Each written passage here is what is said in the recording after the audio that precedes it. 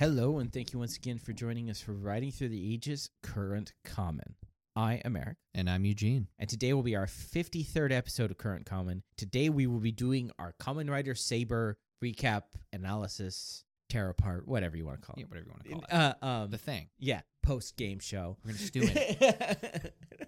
Post-show. Post-show, Yeah. I suppose. So it's good. Good. End of episode. But Yeah. It's like, there we go. We're done. Yeah. Moving on. No, so this is your last last series you'll ever finish. No, this is your first series you finished. Dun, dun, dun. Hans, now. Yeah. So, just like off the top of your head, what do you think of like finishing a Kamen Rider series? It's interesting. It's definitely, it's definitely Japanese. Yes.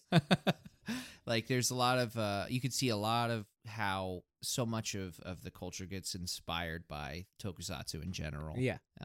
And I don't know, like, there's some parts that I hated, but there's a lot that I loved about it. A lot of suits that were just really awesome. Not really any suits that I hate, but I'm sure there's one or two that'll come to mind as we talk about it. Yeah. But like overall, it feels good, I guess. I can say, hey, I watched all the Kamen Rider Saber. Yeah. and I didn't hate it. Yeah. Yeah, it's funny. This is this is how the things go, but it's your first series that finished, and it's like the series that like it's like very divisive. Yes. It's like one or the other. There's no in between. It's funny how many people don't like it, and it's just like in my mind I'm like, have you been watching the other shows? I can't really Yeah, but it's like this is not like there's been there are things that happen in the show obviously that were like COVID related and all this stuff, but I don't see anything that was. So the big problem with this series is the number of writers. Yeah, I was about to say it's kind of a double-edged sword. It's a strength and a weakness. On one hand, there's a lot more time for the characters in our Writing Through the Ages series to develop because there's less people vying for that screen time. Yeah. But then the other on the other side of it, there's a lot more variety, I guess. You know, they're not just like going back and forth with the characters. Like there's never really a moment where you have a character who's really headstrong and then suddenly being extremely timid and then going back to being headstrong now that he's been used as a plot device. Yeah. Because the like, I guess Kento would be the prime example, but his whole character arc was literally like kind of following somebody else's footsteps until he finds his own way. Yeah. So it's like with so many. I mean, it's the AKB thing or AKB48 thing where it's just like everyone is somebody's favorite. Yeah. So it's like there's so many different writers in this show that you could be like, well, yeah, that one's my favorite one in the show. That one's my favorite one in the show. Yeah. And here we are shooting each other in the foot, coming up with basically we are going to have to put them all in order. In order, basically, it was just like your writer's trash. Yeah. But trash. So what I think we should do is to talk about the story, talk about the thing. We'll go through the characters, and I'm thinking we should go in like reverse order of like the most time and like the most growth and talk about like Toma last. Yeah. So I even saying that, should we start with the villains? I do feel like the villains are something that could be left out for something like this, so I do think we should start with the villains. Yeah. I'm not saying because we don't rank the villains, so right? That's what I mean. Yeah, so we should start with the villains. That's exactly what I was getting at. So we're not gonna spend as much time on them as we would the heroes. And then we have to decide on a couple of them. Are they in the writer ranking? Yeah. Seriously. Yeah. So I think the one that's like the ones that are like the most well known but had the least impact in the story would be the other two versus the other two besides Storios. Yeah, so Legiel and Zuos. Yeah. So I think probably Legiel, yeah, because he's the first one to die, so he gets the least screen time, right? But then up to that point, he had a lot more than Zuos. He was an interesting character to start with. Like you could definitely tell there was like a like he was set apart from the others with his like the way that he went about stuff, like a lot of pride involved with it. He was also the first one to use a book, I think, in the entire episode, right? Or in the entire series? Yeah. Because he cracked open the first one. The Golem, I believe, yeah. Which started the whole thing. Yeah. And we always made the joke about the fact that like they were always talking about his plans failing, but he was the only one doing anything. Yeah, exactly. It's like, what do you mean? It's like, at least he's got a plan going on. Yeah, it's like he definitely had more. Yeah. Yeah, it's I guess he's kind of a victim of I don't know, really. Like I'm wondering if they had something more planned for him and then just decided, we need a monster of the week until we get stuff sorted out. Yeah. That's kind of hard to say because it's like how soon can you whip up a suit as weird as like the salamander, or the goblins? It's not like they just grab some stuff in the back and they're like, okay, paste this on here. It's amazing what they can do, right? But yeah. So I mean, obviously they had to be part of the story. It's just like how much of it was the character that they wanted, and how much of it was, well, we need a guy to freak out this episode for the fourth time. Yeah. Because that's kind of how his character felt near the end of his reign. Yeah, he was the prideful one. Like, I lost again. Curse you, flame swordsman. So there was so out of the three, Legio was the proud one, Zuos was the wild one, and Storios was the planner. Yeah, the cunning guy. The cunning one. So yeah, like, it made me think about like what he was based off of. No, like what his character was supposed to be in like before, like who Storios was before he was Storios. Oh, so like when he was like the first man, like what? I agree because like we see Storios was a poet. Yeah, that's pretty straightforward, right? You can see him being like an allegory for like anybody big, like Plato or some thinker, somebody that everyone's like, oh. I mean, I don't know if Plato is a poet, but you get my point. As far as like somebody who's in literature, well known. A Homer. Yeah. Okay. Yeah. Exactly. Yeah. Like he wrote his Odyssey. Yeah. And then it's like, so then what the heck was Zuos and Legio? So like Zuos, I could think of as like, just because of the whole animal thing, he was like a farmer. Yeah. But then it's just like, what was Story? So that would leave like Story used to be like a king, but I always think of that as like the first Logos, Master Logos' thing. Yeah. Maybe that's because. Yeah, it's like, I mean, I guess there's a difference between a leader and a champion, right? So if we were to look at the first men, one of them, like usually if you're collecting a group of people. Yeah, so I can see how a champion would be a thing. Yeah, so it's like, is if, let's just say, just for a thought experiment, let's say that champion and leader were Legio and what was his name? It wasn't Isaac. No, the first Master Logos. Like, which one was the champion then? If those were the two things. Like, so I would say and like Legio and Legend. Yeah, he would be. So like, what if he's like Achilles or he's like a Hercules or whatever like that. And then Zeus would be the hunter. Yeah, or something like that. Or he could, have domesticated the first cow or something like that. Yeah, so like animals. Because I think his was about feeding people. He does. I remember. Yeah, he did say that. He was like the hunter and he doesn't want anybody to go hungry. Yeah, so maybe he was the hunter and the farmer put together. Actually, what did Legio say when they were at the campfire? I think it was just being safe. Yeah, I think it was safe. That makes sense. So like he would be the warrior. Yeah. So he would be like the champion. Yeah. Okay, that actually pans out. I feel like that has to be it, right? I think it is. I mean, that would also be why. I mean, it's a shonen thing to feel strongly about defeat, but he definitely took it harder than the others. Yes. I mean, Zuos did have that, Super Saiyan 2 moment with the like all black form, but that was more like, of a predator type thing of like wanting the fun of the chase, type thing. It wasn't like literally he has a vendetta. Yeah, he's cursing like the flame swords. That would be future generations. Yeah, like one of those things from the show is like we want that story. Yeah, and like that's a good thing of a story is like when you want more. Not like more of like Toma's story. I want like the origin of the first people type story. Yeah, I want to see their adventures. See what's going on there. Yeah, like so then thinking of him as the champion, like he's the guy who like protect. I feel like it fits. He was the protector, and it's definitely why you wouldn't put him in a Master Logos leadership role. Yeah, of that, and he went crazy. But so then we go to Zuos. Yes, Zuos, and so he was the predator. I feel of the three, he's the most underutilized. I don't just mean by screen time. I mean just that, like at the start, he was just kind of Legio's antagonist. Mm-hmm. It's almost like he's setting himself up as number 2 to Legio's 1, and we find out it's number 2 to Storius' 1. Yeah. I mean, we kind of had that feeling. Yeah. But with the way that they were kind of bumping heads. Yeah. Because it's like really, what did he do? The entire time that Legiel was around, he went and he beat up the water swordsman. Yes. The one time. Yeah. But otherwise, it was just, hey, I'm better than you. Yeah. I'm not doing anything, but I'm better than you. Yeah.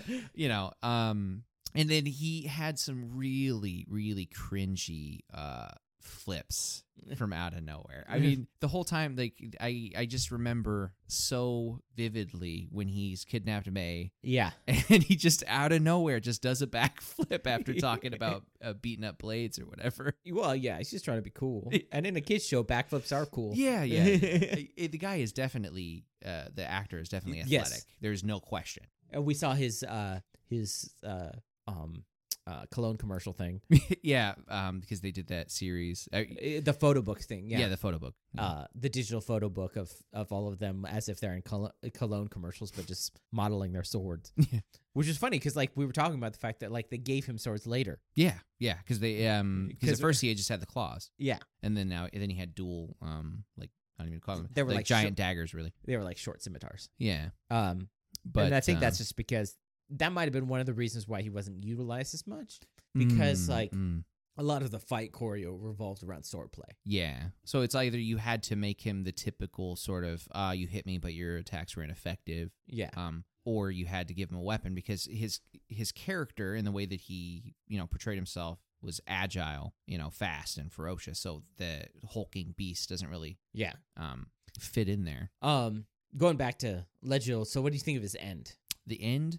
Well, I don't know. It was a weird point in the story, so I feel like I put a lot of negative spin in that area. Yeah. So it's kind of hard to say. I remember being surprised at first when he died, but then thinking, okay, no, if this will make sense. It was the first appearance of Emotional Dragon? Elemental. Right? Yes. Elemental Dragon. Yeah, because Primitive Dragon was going on at the time. And I remember just being because I was trying to separate the Zuos and Legiel's death because it was very similar. Yeah. I mean that's just it too. It was like kind of I don't want to say copy paste. It was definitely not copy paste. It was just that he started to get one trick, one note as far as like I gotta destroy the flame swordsman, and then he goes down like that. I really liked the bit where you see him like the real him, being relieved that he's done here. Yeah. And I remember us both having a huge gripe as far as his outfit having not changed at all, despite absorbing. Yeah, they finally had a final one at the end, but yeah, there should have been like more stages, but that's just creating more suits, like we said. Yeah, I mean that's a budget thing. Yeah. But yeah, I don't remember. See, the thing is, it doesn't stick out in my mind as a good fight. I can't remember because there was a lot of stuff going on because they were showing off Elemental Dragon. Yeah, like Dragon. all of the effects or whatever. Yeah. I remember that's just it. I remember just Elemental Dragon. That's not they were showing off Winter Beasts or whatever for Rintaro when they finished off story use, but that was like a more focused fight. Yeah, when they finished off Zuos. Yeah, it was a much more focused fight, and also was it 19 different colors of particle effects going on? Yeah. And I think also too, it just fit in a weird place in the story that like with Rintaro and Zuos' final showdown, it felt good as far as the story was going. Because that was also Rintaro. Like, that was a more emotional, rewarding Rintaro coming back versus Toma, like, making up with the dragon. Yeah, exactly. Because, like, I mean, you kind of knew both were happening, but it's like Rintaro's felt a little bit more earned. Yeah, I mean, it was definitely it felt more like the end of an arc, not necessarily an arc for Rintaro. I guess it was really. Yeah, but like something built up to this versus this is just a pebble that Toma's kind of shifting to the side onto a greater journey. Yeah, and not in the way that certain fights, like let's say Yu Yu Hakusho when he's dealing with starts with a T, looks like the Terminator Dark Tournament arc. What's his face? Toguro, whatever, that guy. Yeah. You know what I'm talking about, the brothers. Yeah. Yeah. Like when you beat him, it kind of feels like when you move on to the next arc, you lose something because you had such a great, like, kind of, clash. So, like, same thing with Rintaro and Zuos. It's like after that, Rintaro doesn't really have a story because that was so cool. Now we have, whereas with Toma and Legiel, it's like, that's one more step in his. Yeah. Because, that was, like with the Zuos fight, it was like, this is the culmination of everything for Rintaro. Mm-hmm. Because that is his final form and everything like that. Yeah. But with Zuos, with Legiel, you're just like, Yeah, that's another mid-season. It's more upgrade. like he was a tool to show us, the viewer, that the Megiddo will be able to fight at the same level. Yeah. Like they're able to gain enough power to compete. Not really that he was competition, just that they will be competition in general. I mean, that's how it feels now after having seen the whole show. Yeah. Because at that point, the Megiddo Realm was a joke because Caliber had just been beaten. Yeah. And we'll talk about Caliber later. Yes. But so it's just like, the Megiddo are a danger now instead of just being lapped off. Right. And I guess if I had to say, certainly it did feel like at the end of Legiel's turn that I was kind of glad to see him go. Yeah. Because like what made him cool started to become annoying. You know what I mean? As far as it just being, beat your head against the wall, kill the flame swordsman. Yeah. Saber! That's in my mind now. That's all I hear when I hear the saber. I hear him yelling, Saber! So then, Zuos, like, at first, it seemed like he was just going to be Legiel 2.0. Mm-hmm. But then it turned out that he was like, it was more about like a challenge. Yeah. More Vegeta style. Yeah. Definitely. Yeah. Well, no, more Goku style. Vegeta would just kill you in the street. But okay, fair enough. Yeah. That's true. He's already proven he's beaten you by beating you. Yeah. It's like, if I slit your throat in your sleep, that means you weren't good enough to realize I was there. Right. Strengthen your neck muscles, bro. Yeah. Why is your arteries bleeding so much? Yeah. You haven't been training that? Yeah. Well, if you look at the pictures of if you look at the progression of Vegeta, he definitely was not skipping neck day. No. No. Anyways, Zuos was the I want you at your best type thing, but he also was cool because he was also like, it's like kind of a contradiction. It's like, I want you at your best, but I'll also just like emotionally attack you at the same time. Yeah. I mean, he definitely wants to rile you up. Yeah. And that was an interesting arc with him stealing May. I mean, I feel like it could have been done a little better, but it definitely opened up some interesting paths as far as the characters. There was a thing in Foze when one of the characters like got triggered to become one of the villain type things for like just a couple episodes type thing. And it was done so poorly. Yeah, so it could be done worse. Yeah. It was just like, you were like so looking forward to it, and then it happened, and when it ended in like 2 episodes, because there were 2 episodes things there, you're just like, okay, that's good. Because it was like, you're looking forward to it, because in Foze, they're like constellations. The villains are constellations, and it was the Gemini one. And so the good guy got like split into 2, like a good guy and a bad guy, and all they had was just like, they had to wear a mask. And you're like, there could have been so much going on with like a bad version of that character running around and doing all this stuff, and it was just like, it was like mischievous, like pushing it off, and they look over and they just see the character running around a corner from the behind. Yeah. It's just like, oh, it's them.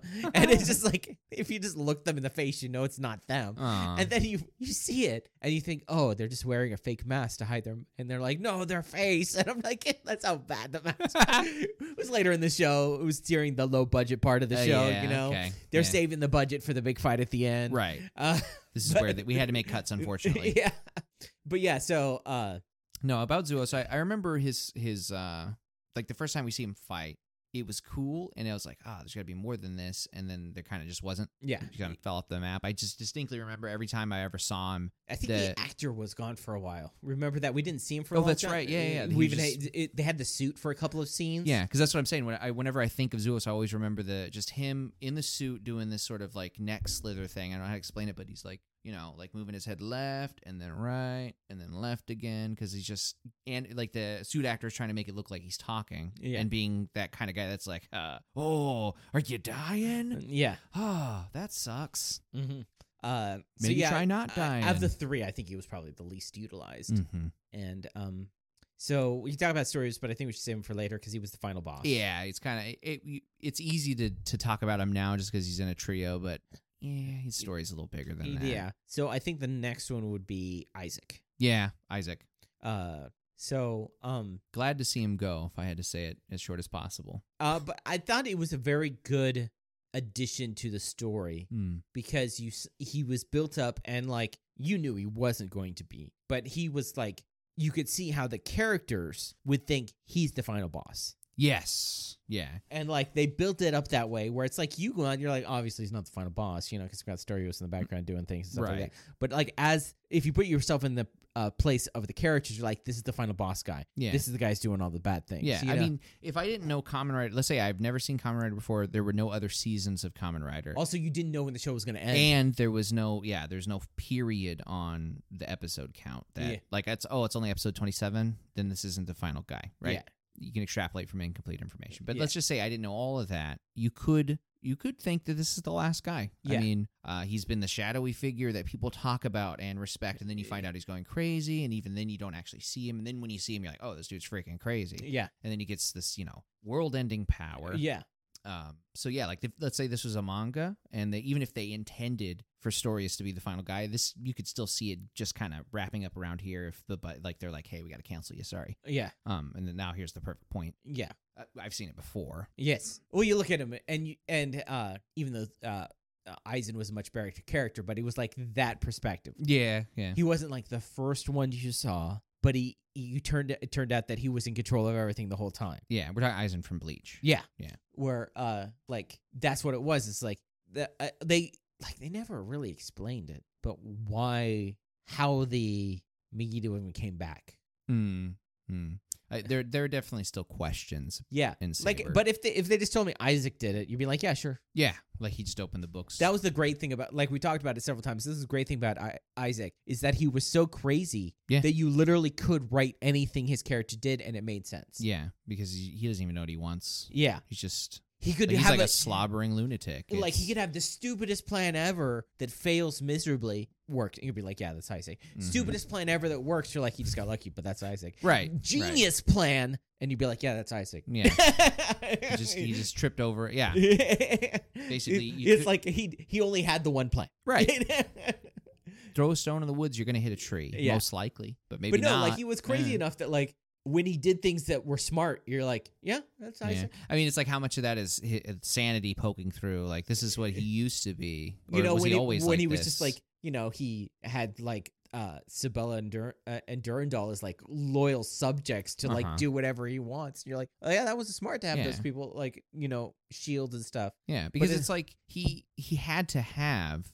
Because we only actually see him in his crazy mode. Yeah. But he had to have a professional face. Yeah, and he had to have a point where, like, he just didn't wake up one day and was nuts. No. So like, there had to have been time when, like, he was actually doing good stuff, like, good planning. Yeah, because otherwise there would have been stories of, like, him just killing all the animals as a child, Yeah.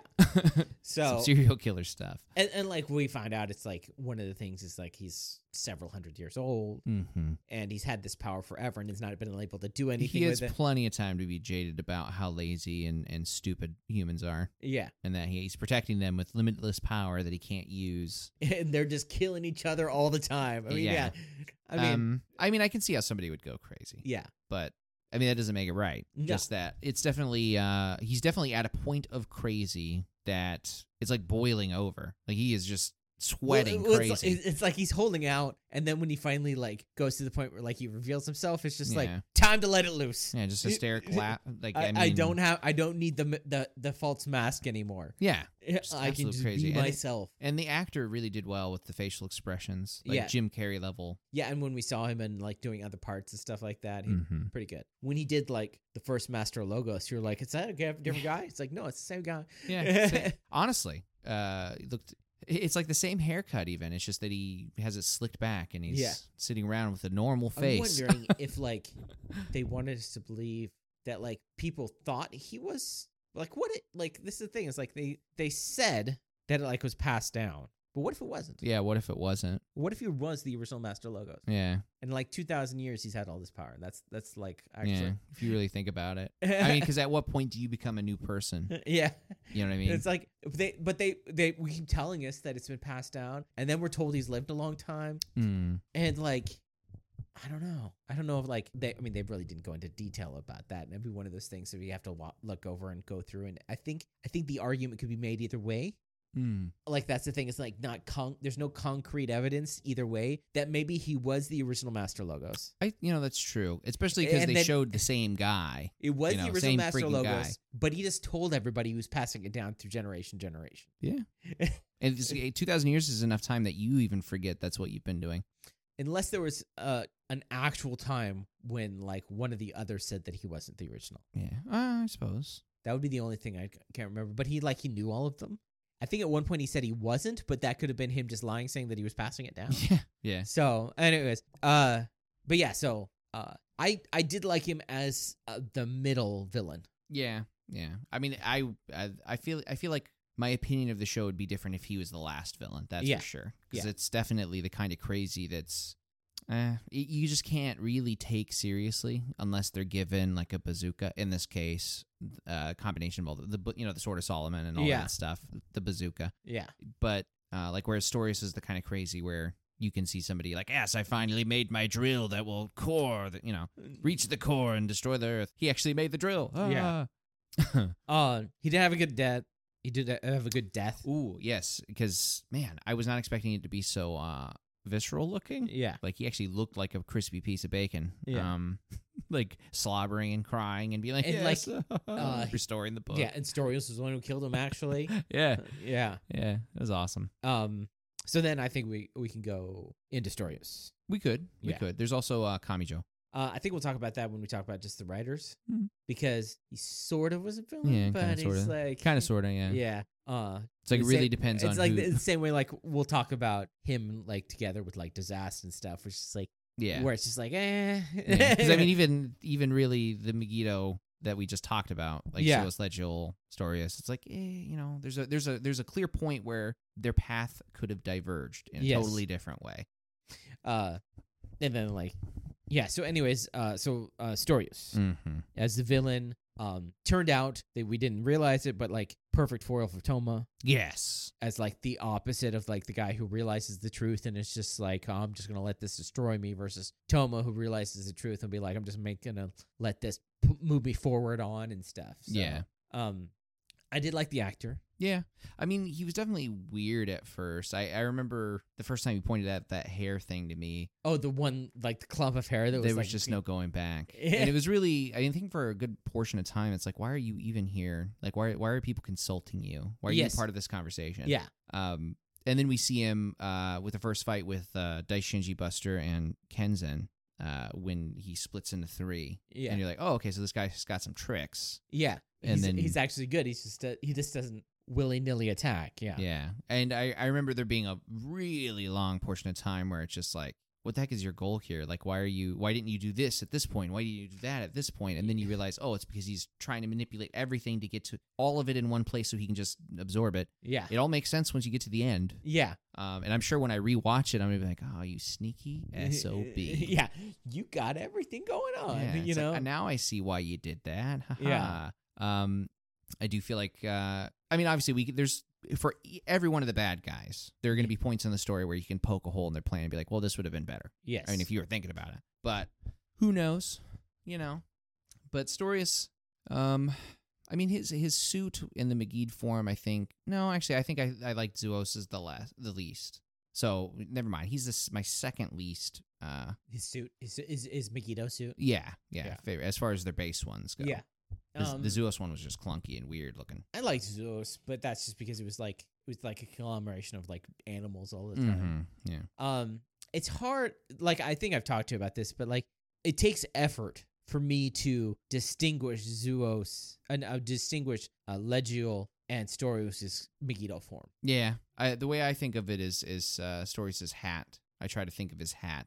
Yeah, Storius had like the vines parts of it, but it's just like they kind of like blend together. A little samey. And that was the thing, is like Zeus was definitely different, and I'm like, you could have like put a little bit more effort and then made one of them blocky or something. Yeah. More like make one of them more inorganic, or don't give them both capes. Yeah, like if Legiel had been like more not mechanical, but like golemish kind of thing, like more dirt or stone or something like that. Right, versus they're kind of both organic-ish, type thing. Yeah. So like if made it like, and I get where they're talking with the plant things, but it's like it looked very similar to me. Like I can't picture them differently, but I can't just like off the top of my head. I have to think for a second. Yeah, I imagine too that that's going to get harder and harder for me to distinguish the more villains that I see. It's amazing how different they actually choose things and how different they actually get them. But sometimes you'll be like, that's the head from this. Sometimes at Kit Bash, where they just like put pieces together, and you're just like, oh. I mean, I don't know if I can necessarily fault a show for that. No, if it's been a substantial enough time. 50 years. Yeah, there's a lot of room there. I mean, you're going to run out of the ideas eventually. Not all of them can be gold gems like Starfish Hitler. Starfish Hitler? I haven't seen that yet, have I? Yeah. No, you haven't yet. It's going to be legend. You can't... Starfish Hitler. Yeah, that's... Come on. I think it's a super one... I think it's a stronger villain, Starfish Hitler. So, yeah, so it's like... But that being said, I did like Storius' Kamen Rider form. Yeah, very cool. It was definitely like his... Like, the only thing that I wished would have happened is that if he would have turned into his Zuo's... his Megiddo form and then transformed into his Kamen Rider form. I agree with that. Like, the Kamen Rider... They wanted the actor to do it, which is fine, whatever. But I wanted, like, the Kamen Rider to come over his form. Yeah. You know? I think, too, if I had to criticize his Kamen Rider bit, it's that I feel like he should have had his own name. Like, you go from Master Logos to Isaac to Kamen Rider Solomon. It's not Kamen Rider Isaac, or Kamen Rider Logos. I feel like it's such a small critique. Yeah. It's just, come on, put just a little bit. Even if it would have been Kamen Rider Story. Yeah, Story. Yeah, Kamen Rider The End or something like that. The End is already one. But they have Blazing Blades. But yeah. Yeah, Blades. The End. Yeah. If I would have Kamen Rider Story. Yeah. A finale. Oh, there you go. Or just like epilogue or something like that. Right. Yeah. Kamen Rider Climax. Anything. But I think if they just want to make it, I think it was because they wanted the toys to be recognizable. This story was this Kamen Rider story. Especially because it's only going to be in the last couple episodes, so there's not enough time for brand recognition. Yeah, but if I would have said Kamen Rider Story, would have you would be like obvious. Oh, that story was this one. Or even that would have been really long to call it Kamen Rider Monogatari, which is the Japanese word for story. Yeah. That would be a long. By the time you say his name, you die. Toku Time doesn't save you here. Yeah. So before we go to the writers, let's talk about the ancillary characters, the extra ones, the allies, if you will. Well, before we get into that, I have a question for you. Of everything, what was your favorite monster of the week? Of all of the monsters in Saber? Mm-hmm. Like there's so few of them. I know, yeah. Comparatively. Yeah, because I feel like you can count, like Charybdis, I guess, we could count as a monster of the week, even though I don't even know what to call him, really. But yeah, Charybdis would be a lieutenant? Yeah. I think is that what I guess, I feel like that's fair to call him that. He stuck around long enough. He's like one step above monster of the week. I mean, the only ones that really like design wise is but like the effectiveness of the powers is probably the Yeti. Yeti, okay. Your favorite was the Yeti, like the storyline with it, that kind of thing. Just like for whatever reason. Oh, this I did like the storyline with the Yeti. Okay, because it was like Yuki and like the great part of this, like I could separate them. Yeah, and he's just like what? That's what I've been saying the whole time. You just didn't ask. Yeah, right. I mean, too. That also was the introduction of Yuri. The introduction of Yuri. The introduction of people being turned into Megiddos. Yeah, the greater plot from the Megiddo, because they had kind of started to drift off. It seemed like they were kind of useless characters up to this point. Well, not up to this point, but for a portion of time there. Yeah. So I think I can agree with that. I guess off the top of my head, my favorite, or the one that's most memorable to me, is the salamander. Oh yeah. For a few reasons. One, just the idea of just walking down the street one day and next thing you know, you are in an egg ready to feed salamander babies. Yeah. And also just the imagery of the fairy clothesline finisher. I just feel like with what's her name from Deadlift Lolita, yeah. I just feel like this is the one that's going to stick with me. I'm always going to remember that one. I might in the goblins. I like the suits for the goblins, but like the ducklings, I don't think I'm going to remember that. Yeah. Going forward, or like the piranha one, I don't think it's not going to stand out. Or I'm going to see another piranha and it'll remind me. Otherwise, I'll be like, what piranha? The problem with you can see it, but it's not as recognizable as some of the other series. They're not recognizable other than the book. They're not recognizable as Megiddo versus anything else. Mm-hmm. I really like the monsters that are like really recognizable as those monsters. Like even like Kuga, you're never gonna forget a Grongi versus like Agito's monsters. They kind of look a little like a Grongi, but you're like you see a Grongi and you're like that's a Grongi. Yeah, it's the theme is so clear cut. In Kiva, you're like that's a Fungi. There's no way that's not a Fungi.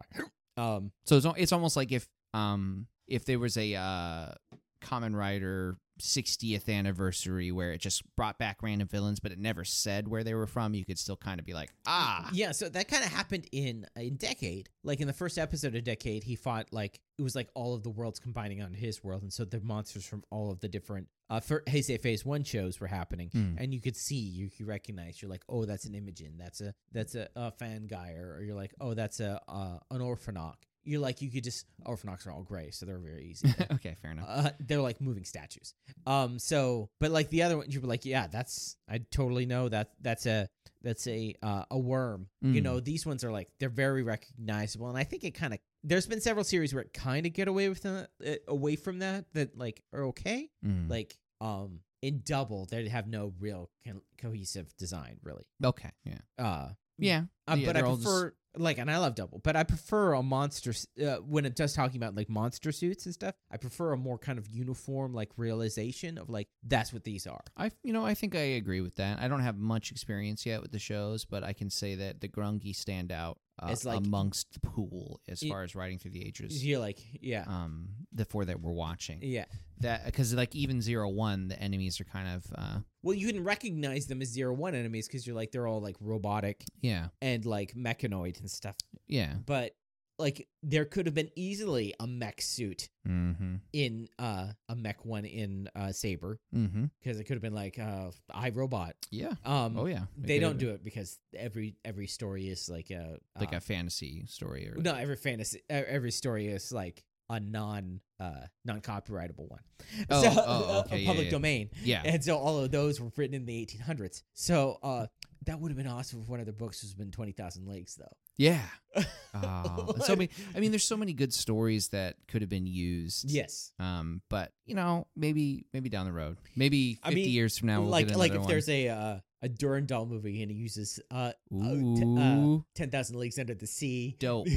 And like yes, a giant, please. or even like a Kraken one. Shut up and take my money. Yeah, just like a giant Kraken thing or something. Yeah, that'd be sweet. So yeah, now before we move on though, again, one more thing. Let's just see if you can. What's the most hated monster of the week for this whole series? The most hated monster of the week for you, like the one that you're like, go away. For whatever reason. Probably the next one after Yuki was the Barefoot King. Yeah, kind of meh. Or it was just like, and it was also like the whole like Yuri obsessed with the comic book thing. Yep. And just like kid with his like models, it's like, Yeah, plus walling off. I mean, it was the cringe of the kid was the fact that that's real. Yeah, yeah. I feel like the only thing that I can attribute to that monster of the week that I could think of liking is I feel like it might actually have the biggest kill count of any monster of the week.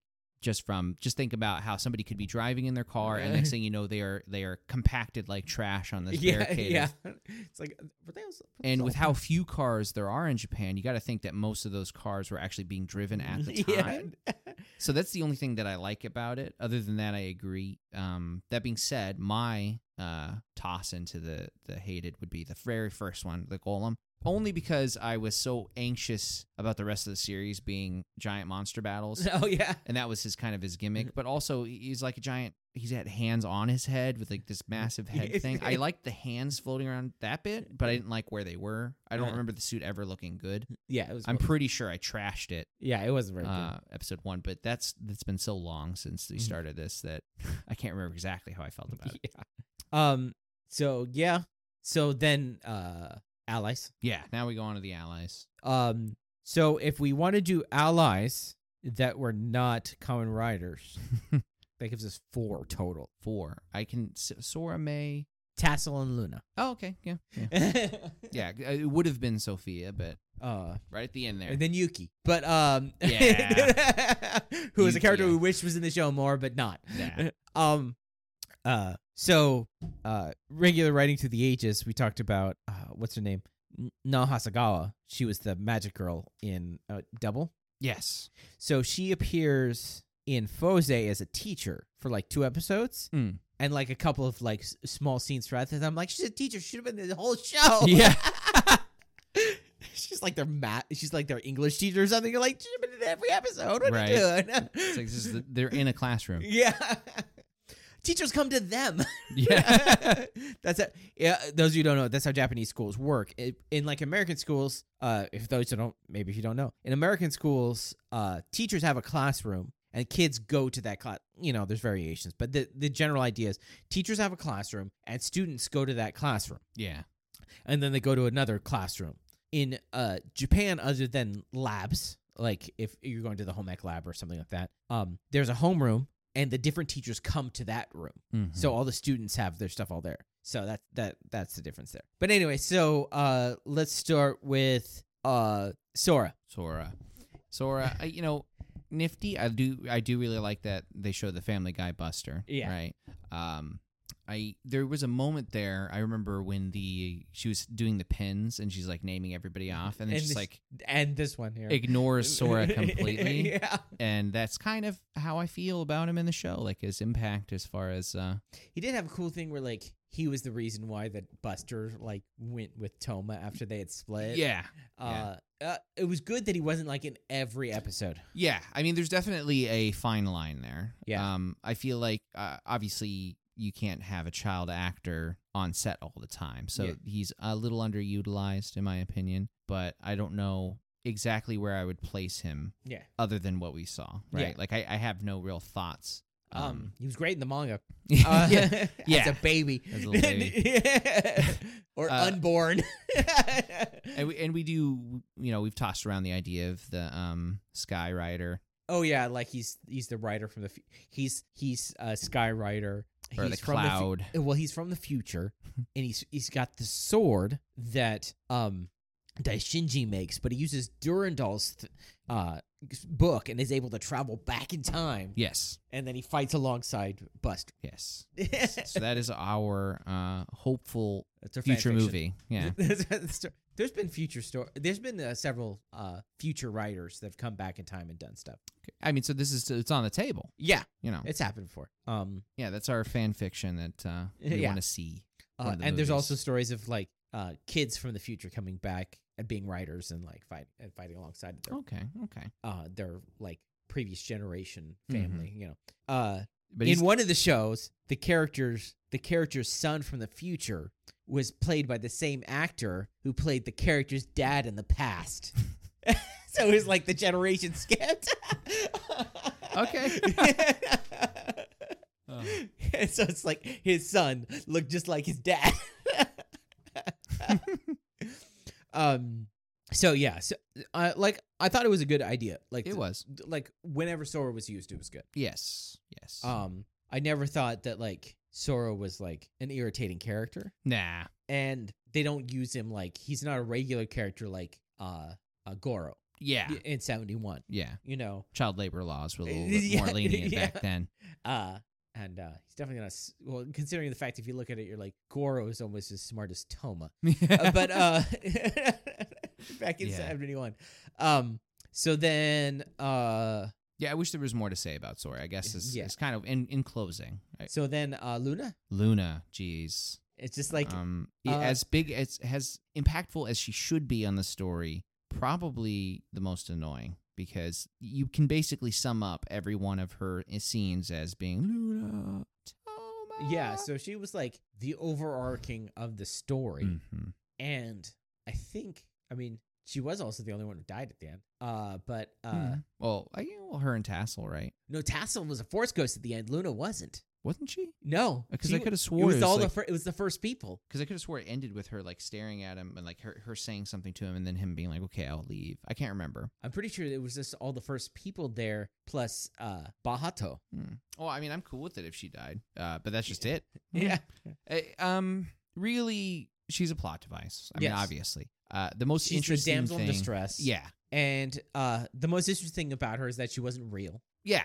That she was basically just like the bait for Toma to come to Wonder World. Yeah. Right. It's just Seriously. honey trap to go to Wonder World. But it's just like, so he's grown up, so let's grow her up. Right.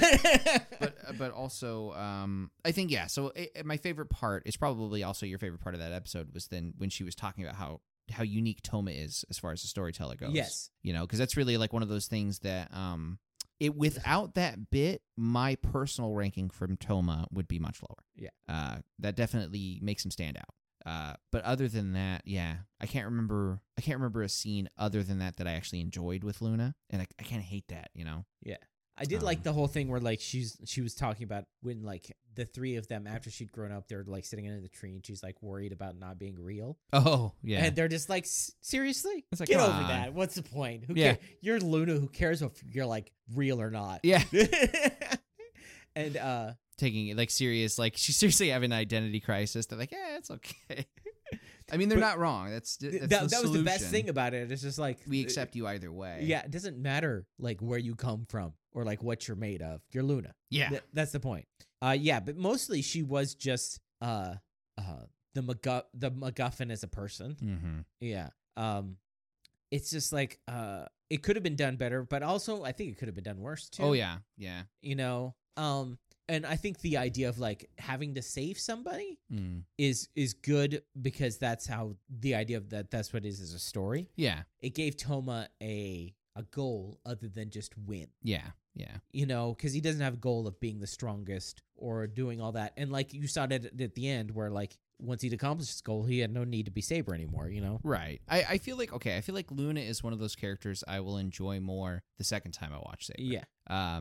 Because a lot of it too, like as far as my negative opinions have to do with like expectations of the pacing and whatnot that kind of fell through in the middle. And then near the end, it was like, okay, now that you're an interesting character, there's just more stuff going on. Yeah, I do think that this show will benefit from a binge. Yeah.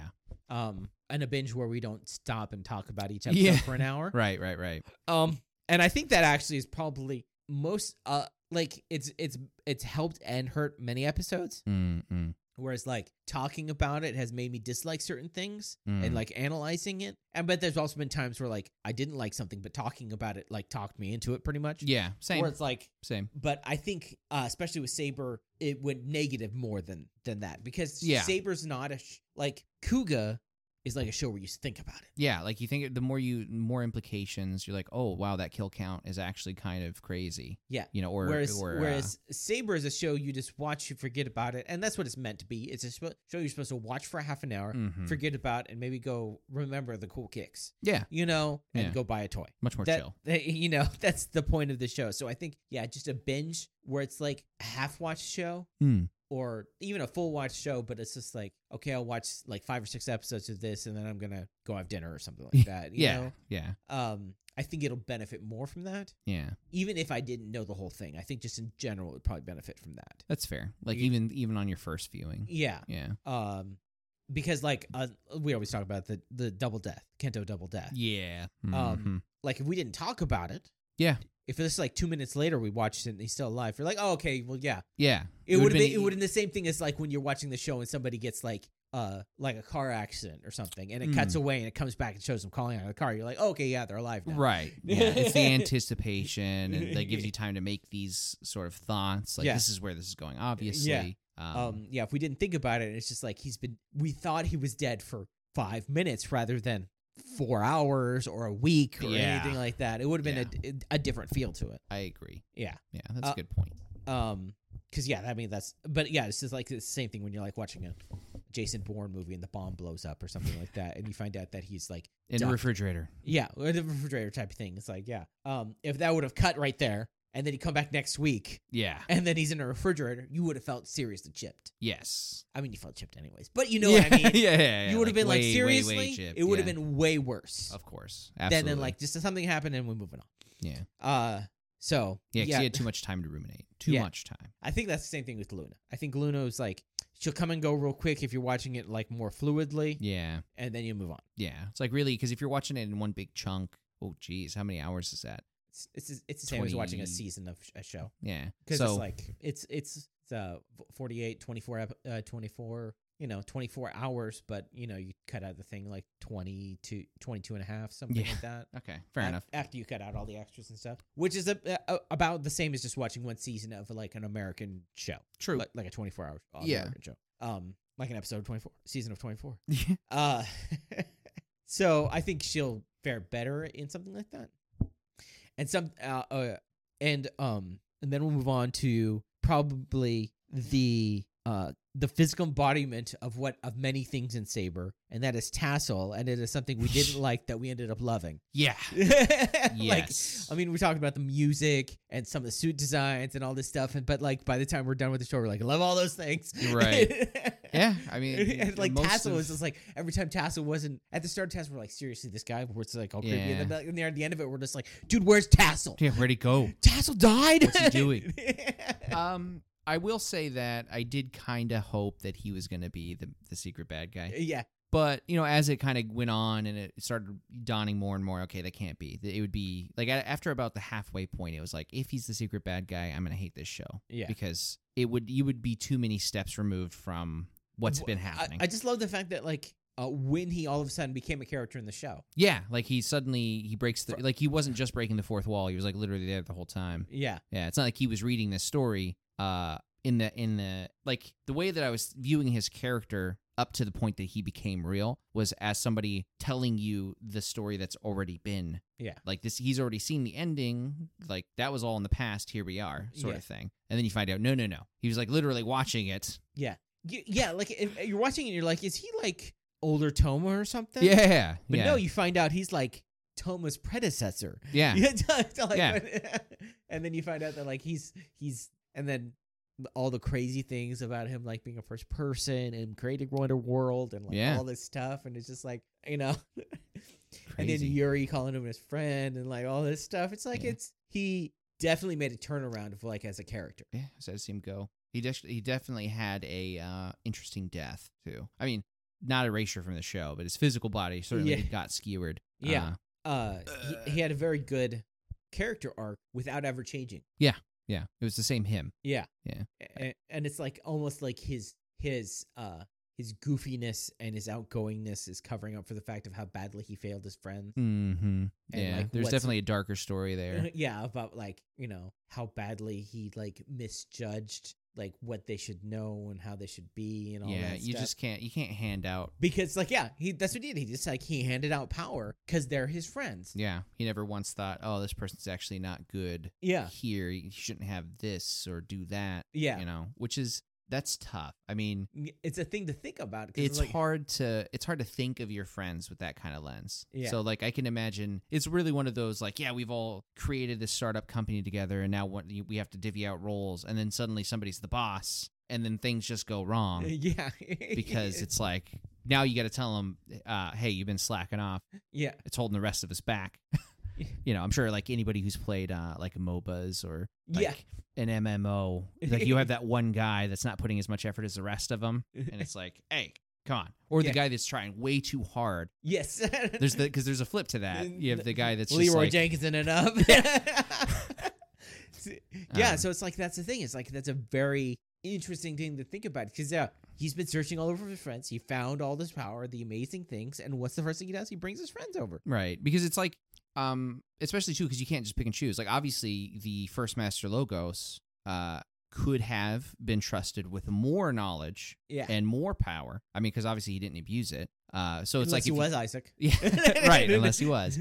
But so like if let's just say you just gave him all of the like here you can read the book all the way, but you guys can only read the first 3 chapters. It's like then they're like WTF? Yeah, that's not cool. Yeah, it's like what you only need aqueducts. Get out of here. Yeah, so it's like So it's so there's like a whole like sadness behind that of realizing that he failed to see his friends because he trusted them too much. Yeah, and but yeah, so I thought he was a very cool character to see, and it's a cool transitioning character. Yeah. It definitely, I definitely keep thinking about like what's the breadth, the scope of his powers. Yeah. Like what all could he have done if he wasn't like if he didn't just put it all into Wonderworld. Yeah. It's interesting to think about. Like what could he have done if he hadn't split up his powers with Master Logos? Yeah, that too. Exactly. Yeah. Like how much of what we saw, could he actually have interfered with and changed, but didn't because he was worried about? Yeah, he can't interfere the regular world. Yeah, because he can't affect anything there. Mm-hmm. But yeah, so it's like how much? But it's like how much? What if he had talked to the Swords of Logos earlier and told him that like, Master Logos is going crazy? Yes, that's what I mean too. Because it's like it's one of those Mortal Kombat Raiden situations where it's like, yeah, you're not allowed to interfere, but you can separate everybody. Yeah, yeah. By this one's going to be a good fight against this guy and stuff. It's like, at what point? What point is that interfering? Yeah. Yeah. So like giving somebody, hey, so just so you know, Storius is plotting on you. Yeah. And you should watch out for him. Yeah. Like, did he know? Or are we only seeing what he's looking at? Oh, no. Think about that. That's why the scenes are switching and stuff. It's like he's flipped to the channel. Yeah, he's flipped the channel now. He's like, let's go see what's going on over here. And that's why we're just watching the exact same show that he's showing us. Yeah, it's kind of like, so there's this funny thing about like Stan Lee in Marvel Comics. Like Stan Lee is, for anybody who doesn't know, Stan Lee he didn't create Marvel Comics because they were called Timely Comics before and all that. He's the guy who created Spider-Man, the X-Men, Fantastic Four. What we come to be known as the Marvel Cinematic Universe, he created like 90% of them. Yeah. Doctor Strange, the Incredible Hulk. He didn't create... he created Iron Man, but he didn't create Captain America. He was just the one who brought Captain America back after World War II. Okay. But Stan Lee is a character in Marvel Comics. Yeah. Because Marvel Comics exists in Marvel Comics. And Stan Lee's the writer of the official comic book reenactions of like Fantastic Four Adventures. Okay.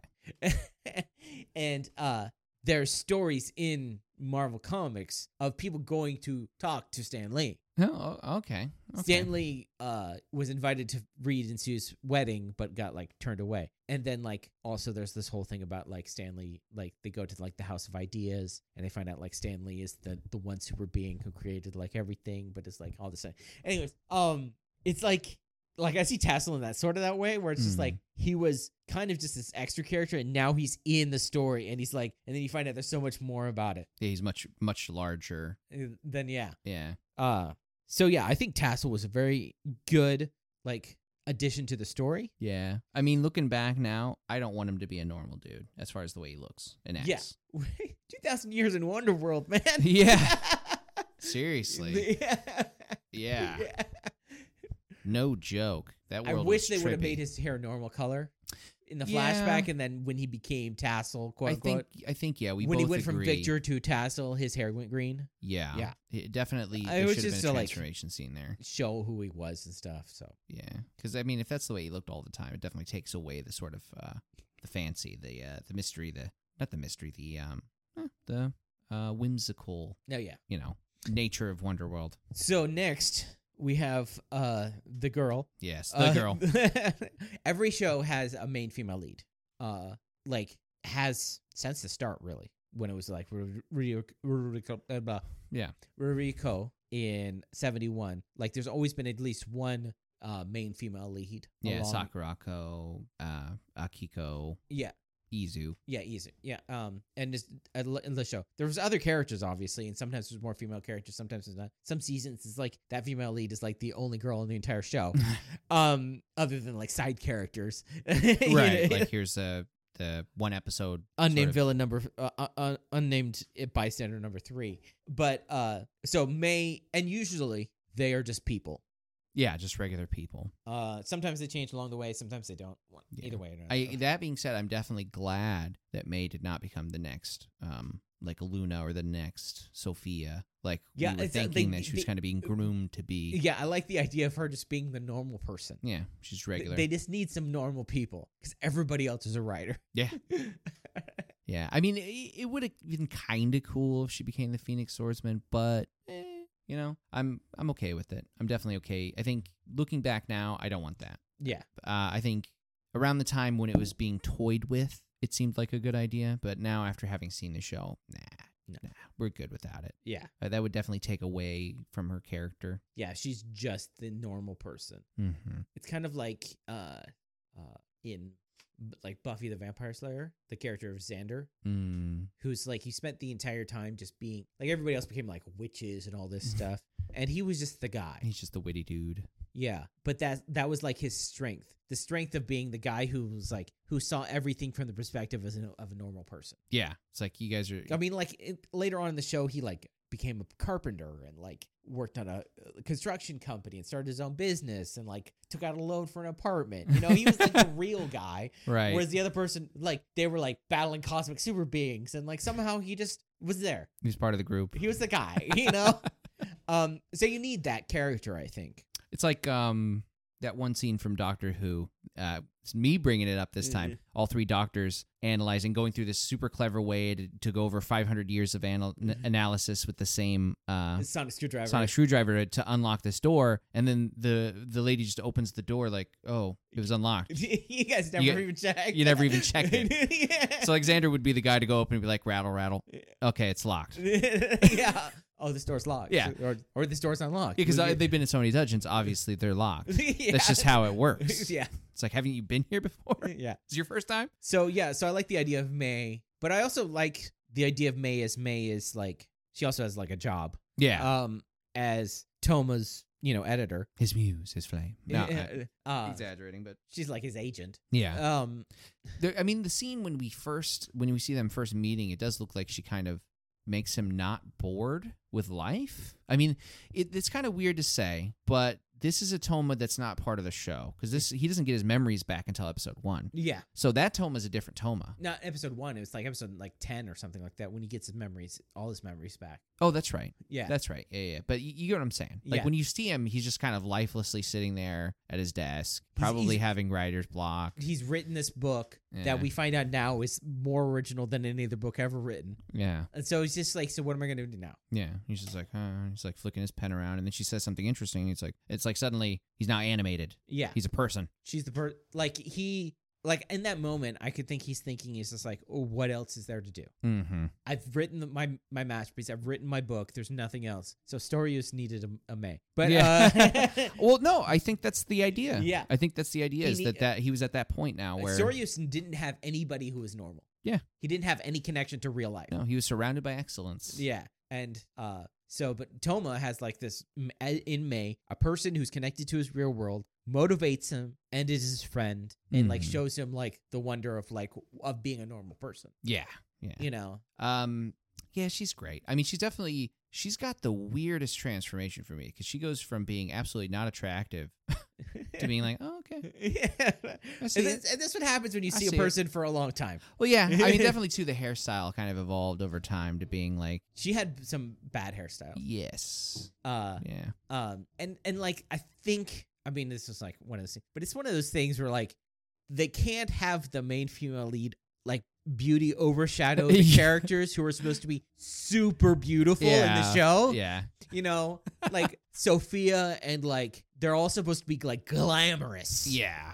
Because they're like fantasy characters. Yeah. They're supposed to be like princesses and lady knights and all this stuff where Mace is it's supposed to be the girl you meet on the side of the street. Right. The girl who's working at a barista. Right. She's supposed to be the normal person. So they have to dress her kind of flumpy and give her like weird hairstyles to make her look more normal. Yeah. Because like she's an actress. Yeah. Yeah. I'm not saying people don't exist who work at coffee shops who look like that, but on average. Yeah. No, I know what you're saying. I mean, so they have to like basically de-pretty her. Yeah, that's true. Now that's not to say that that's the only thing I've got to say about her. There was definitely a few moments where I was extremely annoyed with the energy. Yeah, but that's just me. Usually that means I didn't have enough caffeine. Yeah. So just chalk that up to my fault. I'm just saying, it's not really my style. That's not necessarily a bad thing because some people like that. Obviously, they wouldn't keep putting this kind of character in a show if it didn't do well with children. Yeah, at the very least. Yeah, but for sure, if I had to like pinpoint one moment, I think that's my favorite, and I think that's just my favorite episode. I don't know. But she's the one that figures out how to get out of the whole salamander situation. Oh, yeah, you know what I'm saying? Where you get to see her actually do something. I mean, granted, she did have that moment where she emailed all of everyone. Yeah. And that would be cool. I mean, definitely that's like her premiere moment. It's just that there's so many plot holes involved for me to want to like give that the gold star, give it a banana sticker. Yeah. You know what I mean? Like, And there's more too. I'm sure there are many more moments that we can name. I'm sure you can come up with something. Well, one of the great things about her character is like she's friends with like everyone. Yeah. And like even she's like the only friend of Ryoga to Reika's utter horror. Yes. Yeah. But the funny thing is like you watch the show and you think to yourself, I can see it. Yeah. Like if I met her, like I would not want to dislike her, and most likely I would want to be like I would end up being her friend. Mm-hmm. She's somebody who like knows everybody at every shop she goes to. Yeah. You know? Yeah. You know? And so that's great because it's like when she got taken, it was just like everybody's like, we got to help her. Yeah, it was doom and gloom. Yeah, definitely. Mentioning that, I hated the suit, but the arc was cool. I wish it had a bigger impact afterwards. Yeah, like I felt like if this was a legit drama, she'd be emotionally scarred. Yeah, and there would be discussion about how none of those people were returned to normal and kind of just soaked in attack from two people. But whatever. Yeah. But yeah, that whole arc was cool. Definitely, it made Rintaro and Mei's relationship much more interesting, and Toma's and Mei's relationship much more interesting, and then Zuo's and Rintaro's in relationship. Yeah, like a lot went on. And it's almost like after that, seeing the impact it had, I feel like Storius probably should have done something with that. But he took Luna, I guess, so it kind of evens out. I think that's too. I think that Mei was so good as a character that it kind of took away from Luna. Yeah, you know what I mean. Like, yeah, I feel like we should have mentioned that when we were talking about Luna, but I guess it works hand in hand, right? Yeah, it's just like we grow with Mei. Like she's there episode 1, she's with us the whole way. Luna's like kind of like you said, just the MacGuffin. She's not really a person. Yeah, she's an item. But like you could have done that with Mei, but then she would have been gone from the show too long, and then you know. But like even when Sophia was gone, it was like, but when Mei was gone, big deal. I mean, don't get me wrong. There's a lot that happened with the Order when Sophia was gone, but you know what I'm saying? Yes. Like emotionally, the characters felt things. Yeah. When Mei was gone, whereas with Sophia, it was more like what do you do when there's no supervisor? Yeah, it's like I guess we work. Is this how we do things? Yeah. So it's like there has been almost no. I'm trying to think. I'm trying to think of like the main female lead. I'm trying to think of one I disliked, of the ones I can really think of, and I think in Zio maybe Tachiomi, but she was so cool in her own way. Because she was the exact opposite. Whereas like in Zio, she was the one who was like not normal. Like he was just a guy walking through, and then the base story of Zio is like he's going to become the demon king in the future. He's going to become the great overlord and take over the world. And they come back, and Gates is coming back to kill him. And back in time to kill him, and Tachiomi comes back to like, we can't just go back and kill this guy for something he hasn't done yet, right? And so then they like are trying to make him a better person. Okay, yeah. So it's like they're both from the future. Yeah. So she's from the future, and he's like a normal guy. So she's probably my least favorite of them, but that's probably because of like much more could have been done with that character. But like I can't really think of a main female lead in a writer show that I dislike. There's been times when I wanted more for them. Yeah, I mean that's too is like separating how let down you feel about how it could have been versus whether or not you actually feel strongly that you dislike this person. Yeah, there's never been I don't think there's ever been a female lead that I disliked. There's been many things that would be like, there's so much more that could have been done with this. Hina and O's could have been so much better. She was good, but she could have been so much better. Right. And then like there's a lot of characters in Fose because they were a whole club. Literally the Kamen Rider club in high school, so it was like all that. I can't really think off the top of my head. If I went through all of them, maybe I could find one that I especially if you're analyzing it, trying to find someone that you dislike. Den-O was the hard one. No, I was wrong. It's like never mind. Change my mind. No, I'm fine. Something happened in Den-O, and I don't know what happened behind the scenes where the character got de-aged, and so for the like last third of the show, the character was played by a kid. But the character itself was great. So now let's move on to the actual writers. Yeah. And so I think we should probably go backwards to like probably the least amount of time, from the least to the most amount of time. So like that'll end on Toma. Yeah. So the rider that had the least amount of time as a rider would be Disaster. Disaster, yeah, because he was a Phoenix Swordsman for 0.2 seconds. Yeah. Yeah. So, and also it works more into like this line, the other section of like non-riders. So I think this would be a good transition to. Yeah. So like, yeah, Disaster. Disaster is a character where like for a huge section of the time you didn't think he was going to be a character. For somebody who did nothing, he was the most like interesting. Yeah. Like this is an example of where the waiting week by week is kind of better. Yeah. Because every week you're like, well, what could Disaster do next week? Yeah. And come up with all these wacky ideas of how he's just going to pop out of the ground and stab Kami Joe in the friggin' back. Yeah. It's like you travel to Avalon, you come out of it, and you're in the woods somewhere, and then dude just comes up and just... Yeah. Gotta go. The main villain. Yeah. It's like, what? And then gone again. Yeah. And we talked about the fact that like I really liked what they ended up doing with the character in the fact that he had no that like the point of his character is that there was no point to his character. I mean, there is something to be said about having such a good character arc that you turned the least favorite writer into one of the most popular writers. I'm not just saying about me. I think in general, people ended up liking Ren when otherwise he was a throwaway character that it's like, can you please stop? Yeah. Just showing him? Yeah.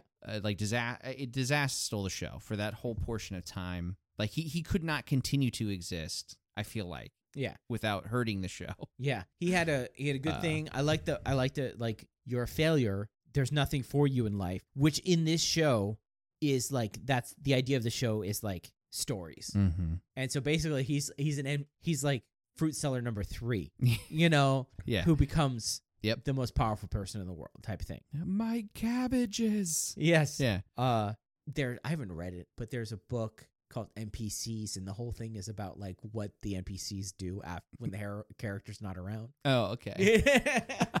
When the hero's off battling, they're just back at the town doing stuff. Right, right. That actually reminds me too of this kind of a sketch comedy thing. It's called Viva La something, I don't know. But they do a lot of random NPC and whatever blah blah blah thing. And there's this one where this guy, he's got like sentience, and like every so many minutes, this fisherman guy will walk around the pond and say the same line over and over again. And it's just like he's slowly driving him insane because he can't escape it. Oh, there's a Pro GZ sketch about like characters in Pokemon. So what are you gonna do today? Oh, I was thinking about going on to Route 12 and standing there forever. Yeah, forever. Yeah. But yeah, Disaster, like his whole interaction with Ren and all that stuff. But like, we came up with all these crazy ideas of like what Disaster would be, and like I don't know if those would have made him a better character or not. It's hard to say. I mean, it's like on one hand, I want things to be more fleshed out, but on the other hand, the bit with Ren was so good that it's almost like the thing is like also I've been known to complain about the fact of making everything connected. Yeah. Not because you know like I mean, as much as you can because he's still in Megiddo, so he's still connected in there. Right. But like the whole thing is about like making him Kami Joe, not making him Kami Joe, but making him Hayato. Yeah. Like or all that stuff is like that would have made it like more connected. But I think I got more of a better vibe from it about the fact that like he's an extra character and he really shouldn't be part of this story, but he refused. He's like, is like destiny really that important? Which was like a constant overall in the story. It definitely, if you view it like the way that if you take that, it definitely segues neatly into the Story-Us Toma sort of conflict. Yeah, because it's like he's proof that Yeah, so there's this whole thing of like, the story has a whole thing about like destiny and like predetermination and all that stuff, but it's like it comes at it with like a different way because it's like Toma's destined to be the hero and all this stuff, and it's just like, and then Disaster's destined for nothing. Yeah, he has no destiny. It's not even fighting against destiny, it's just existing without one. Yeah, which is like a whole different like view to talk about. You know, because it's always about like going against your destiny, and like or going with your destiny. But it's like, what if you just don't have a destiny? Yeah, it's like you're standing there. It's like everybody in the universe has a destiny except you. Yeah, you're the undestined one. Yeah, you're not even on the page. Yeah, you're like a floating word. I think I've mentioned it in the thing where there's the whole story about the Challengers of the Unknown, which is like the heroic story of Final Destination, but like taken to a superhero level, where like they survive when they shouldn't have, so they're no longer part of the Book of Destiny, so they're able to do things outside of the normal realms of stuff. Right. Which is like, but Disaster just never had one to begin with. Yeah.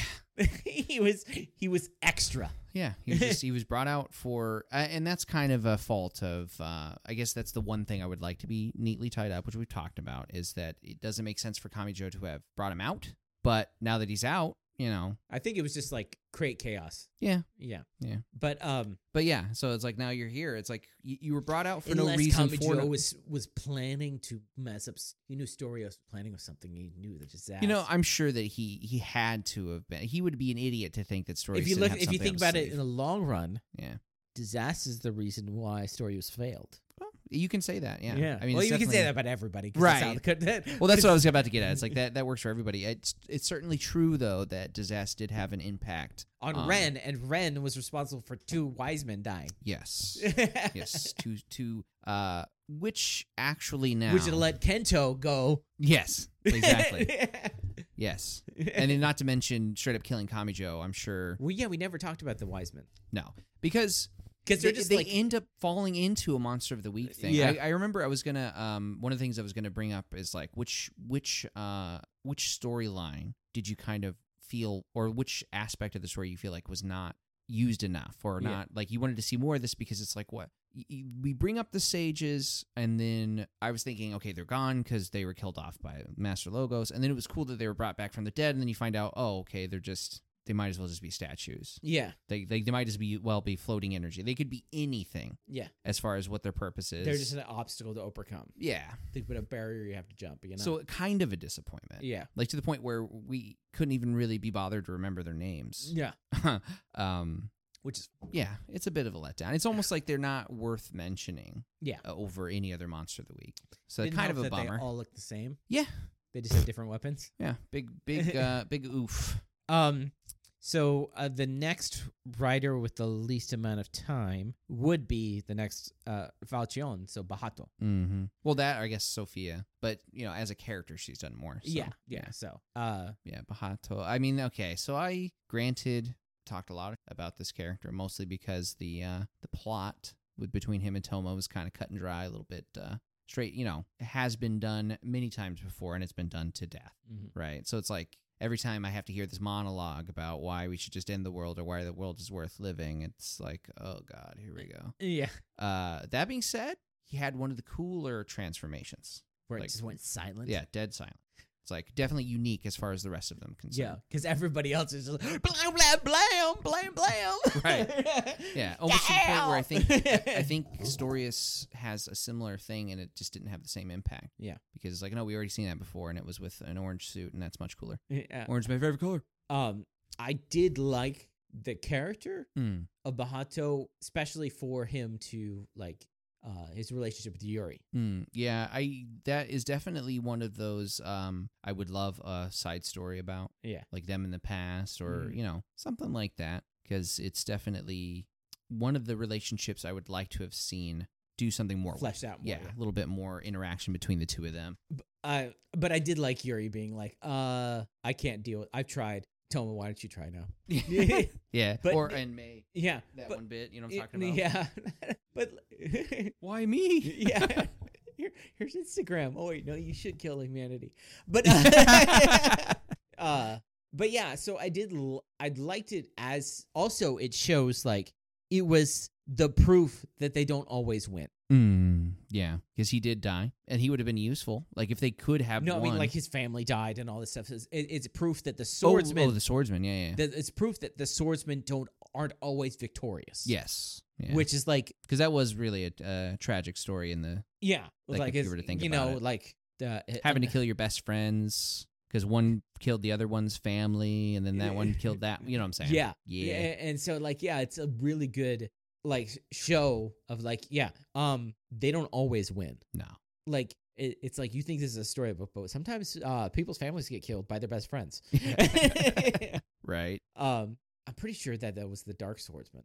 It was a Caliber did it. Oh, that killed his family or whatever? I think I so. mean, I think that was us. Yeah, we assumed that he had the dark sword, Yuri was the light, and Bahato had the void. Yeah. Just because there's 3 of them and there's 3 swords. So, but I don't know if was it ever actually specified that was the case? Like it was ever clarified, that is? No, I don't think so. I mean, I just feel like we should assume that, because otherwise, why even have the third guy be a part of the Swordsman and the Swords of Logos? You know? Yeah. I mean, he needed the betrayal, I guess, but Yeah, it was just like, I mean, it could have been anything, really. yeah, because he could even have been a friend that wasn't of the Swords of Logos. It was a sword. I know, I'm saying this. What I'm saying. Yeah. So what sword? And so the only sword that's left of those 3 is the Yeah. the Caliber bit. And plus, at that point in the story, we're seeing a lot of Caliber doing evil things because they saw the future, and this was the only way to prevent it, right? Yeah. So you could always attribute he killed his family for no reason just because in the future something worse happened, and this was the only way to stop it. You know what I mean? Yeah. Because I mean, it's never explained why he killed his family. Just that he went crazy and lust for power is what it was described as. Yeah, which is how all the Calibers were described. In my mind, he is. He is Caliber, yeah. Yeah. Because, which just gives us hope for Sophia's character. Yeah. Become evil. But yeah, so it was a good showing for the, like, he disappeared as just like a fight sequence in that movie, and then when he showed up, you're like, oh yeah, there's actually something to this character. Yeah. You know, part of the short movie. Yeah. So, short film, I think. I kind of wish it was a full film. Yeah. There could have been a lot of things going on there. There would have been a lot of like why he got Emotional Dragon and all that stuff. Yeah. So I think next would be like if we want to talk about like just Time is Right, we'd probably need to go with Sophia then. Yeah, I liked how they like actually developed Sophia's character into like, I'm not a real person. Yeah, at first she starts off as just like the leader seemingly of this group, kind of mysterious in the way you'd expect like the secret organization Swords of Logos to be. And then you find out that actually, no, she's a clone of this, or not even really a clone. She's a copy. Yeah, clone's I don't think the right word. Yeah, she's like she was created based on the again, yeah, based on Luna. Yeah, so like an image of so to be like Luna's replacement. She's like a key copy. Yeah, and then you find out that she had this plan to stop this by being imperfect and taking the spot. Yeah, which was like a cool idea, actually. Yeah, but then she got whacked out of the sky. So now you're totally useless. Yeah, because this is already a sort of Logos. Well, it's not. You can't call them that, I guess. At that point, this is already a group that doesn't need you to lead them. But hey, welcome back. Yeah, and then because she got kidnapped. Yeah. For like a long time. And so then it comes to the point where it's like, what's your purpose here? What do you do for us? Yeah. Well, you just whip out your swordsman skills because you've had that all this time. Yeah. Which, why not? I mean, you're around him the whole time. There's no reason why you haven't picked up a thing or two. She's around all these swordsmen. Why not? And as an artificial being, it's like there's no telling what she can do. Oh, for sure. Yeah. Is she just a part of the Matrix? Downloaded Kung Fu? Yeah. But yeah, so it's like, I think they had much more for her in idea-wise. I think so. But it's a common thing. I think she just got put aside by the fact there's so many of them. Yeah, I feel like this is definitely one of those loss of quality because of quantity situations. Like I said, double-edged sword, this is where you get bit. Yeah. By the blade. I mean, it happens all the time in shown when we talk about it all the time about how characters that like should get their own shows or something like that don't, you know? Yeah, and she's definitely not even one of those. So it's like, what time do you cut? Yeah. And plus, I think you said that she was she's a singer. Yeah, so she probably has other things going on. Yeah. So that kind of limits what's happening here. That being said, I don't feel strongly about her, like for or against. Like I don't really want more of her, just other than like wanting things to smoothly. Yeah, like I want more of her only for the sake of smoothing things out, not because I want to see more. Yeah. So I don't know if that's good or bad. So it would have taken away, but I wonder if they were thinking, and I do think they were planning on more with fake Sophia, right? With the Reds, I felt like that was just a hint of something that they had planned, like maybe a whole double angle, and maybe them having to join together to become one entity to summon Luna or something like that. Yeah. Like, who knows? But like I said, sacrificed based on I mean, that's how most things get sacrificed in stories. It's based on I really do want to see what their original plot skeleton was going to be. Yeah, like, you know, like, this is what we had in mind, and this is where things went, not, I don't want to say wrong, but this is where we had to start making adjustments. Yeah. You know, just to see the transcript. I mean, like, it is possible that, like, Ren was supposed to be much less, but, like, people liked Ren. Yeah. And, like, they wanted him to be better or something like that, so you never know. But yeah, it's like, it's really hard to talk about Sophia because it's like there's so little, even though she was in the first episode and the last episode. Yeah. Yeah. I guess I can say that, like me, she has just a huge, huge forehead. Yeah. Just absolutely. I think that happens because of the way you both carry your hair. You put your hair back, and so does she. Right. So yeah, this is also because we kind of touched on this when we were talking about May. Is that she was like, oh, she's so glamorous and like, yeah, she was meant to be glamorous, and it's like, she's meant to be the glamorous older lady, right? I mean, she definitely has the aura, I guess. Yeah, you know, she has the presence. Yeah, the presence of like class. A duchess. Yeah. Of like somebody who's high You're class. Like, oh, should I bow? Yeah. Is this one of those yes chef situations? Yeah, yeah. Yes, chef. I did love the fact that she called everybody by their yeah, like Blade. She didn't call him Rentaro. Yeah, that definitely sets them apart. Yeah, yeah. Saber instead of Toma. She calls her Saber, calls her, all of them. I like which I think that's really cool because it's almost like she would be saying like Sir Lancelot instead of just Lancelot. Yeah. I mean, that's kind of a harsh equivalent, but you get my point. Yeah. It's like so next it would be the siblings. Yeah, it has to be the siblings, I think. Yeah. So it's Ryoga. It has the least time compared to compared to Sabella. So here's the thing. Here's the skinny, if you will. I like it, but provides very little to the show. Yeah. I do like him. It's just that his bit was very short-lived, and that was to be just kind of a speed bump on the way to Isaac. Yeah. And then after that, you just kind of had to force him into the show. I love the fact that they turned him from like a hardcore like monster into the fact that he's just socially and awkward. He really is. Yeah. The fact of the matter is he's not like a mean person. He just doesn't know how to talk to people. Yeah. He looks exactly like the kind of guy who's bred to be standing around a throne room. Like, silently. Like, they're doing all the work and talking about saving the world and stuff, and he'd just be back there like, okay, it's my job to just kind of make sure none of these people attack that guy. Yeah. So.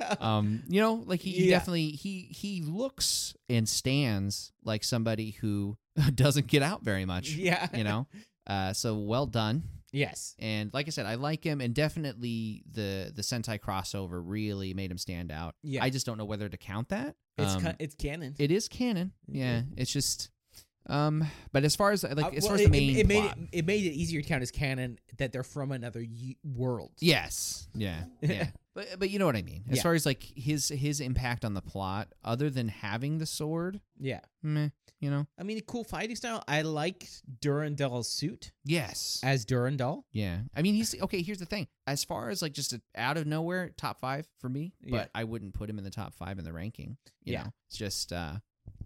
And the things I don't even necessarily know if I want more to have been done with him. Yeah. In this story, I think he is good the way he is. Yeah, I want more stories with him. Yeah. But this story, like when he was by himself, when him and Reiko were by themselves. Yeah, that was great. Yeah, I'm looking forward to the Sentai movie. Yeah. With him in it. Yeah. That's gonna be fun. Hopefully they do like his own little standalone movie in the future, or maybe like with Blades or with Espada, or just however they want to do it. Maybe never see him again, but hopefully I see him again. Yeah. Just as far as this story goes, there's never been a moment where I'm like, wish they'd given him. Was here. Yeah. Yeah. 2 more episodes of this. Yeah. Because I think the one time we were complaining about that, we realized, it's because the Sentai episode was before this, and now it would have all made sense. Yeah. Just that one little bit there. Yeah. And I'm sure there's probably some time where I said something like that. But in hindsight, having seen it all now, I don't want to put him anywhere. Yeah.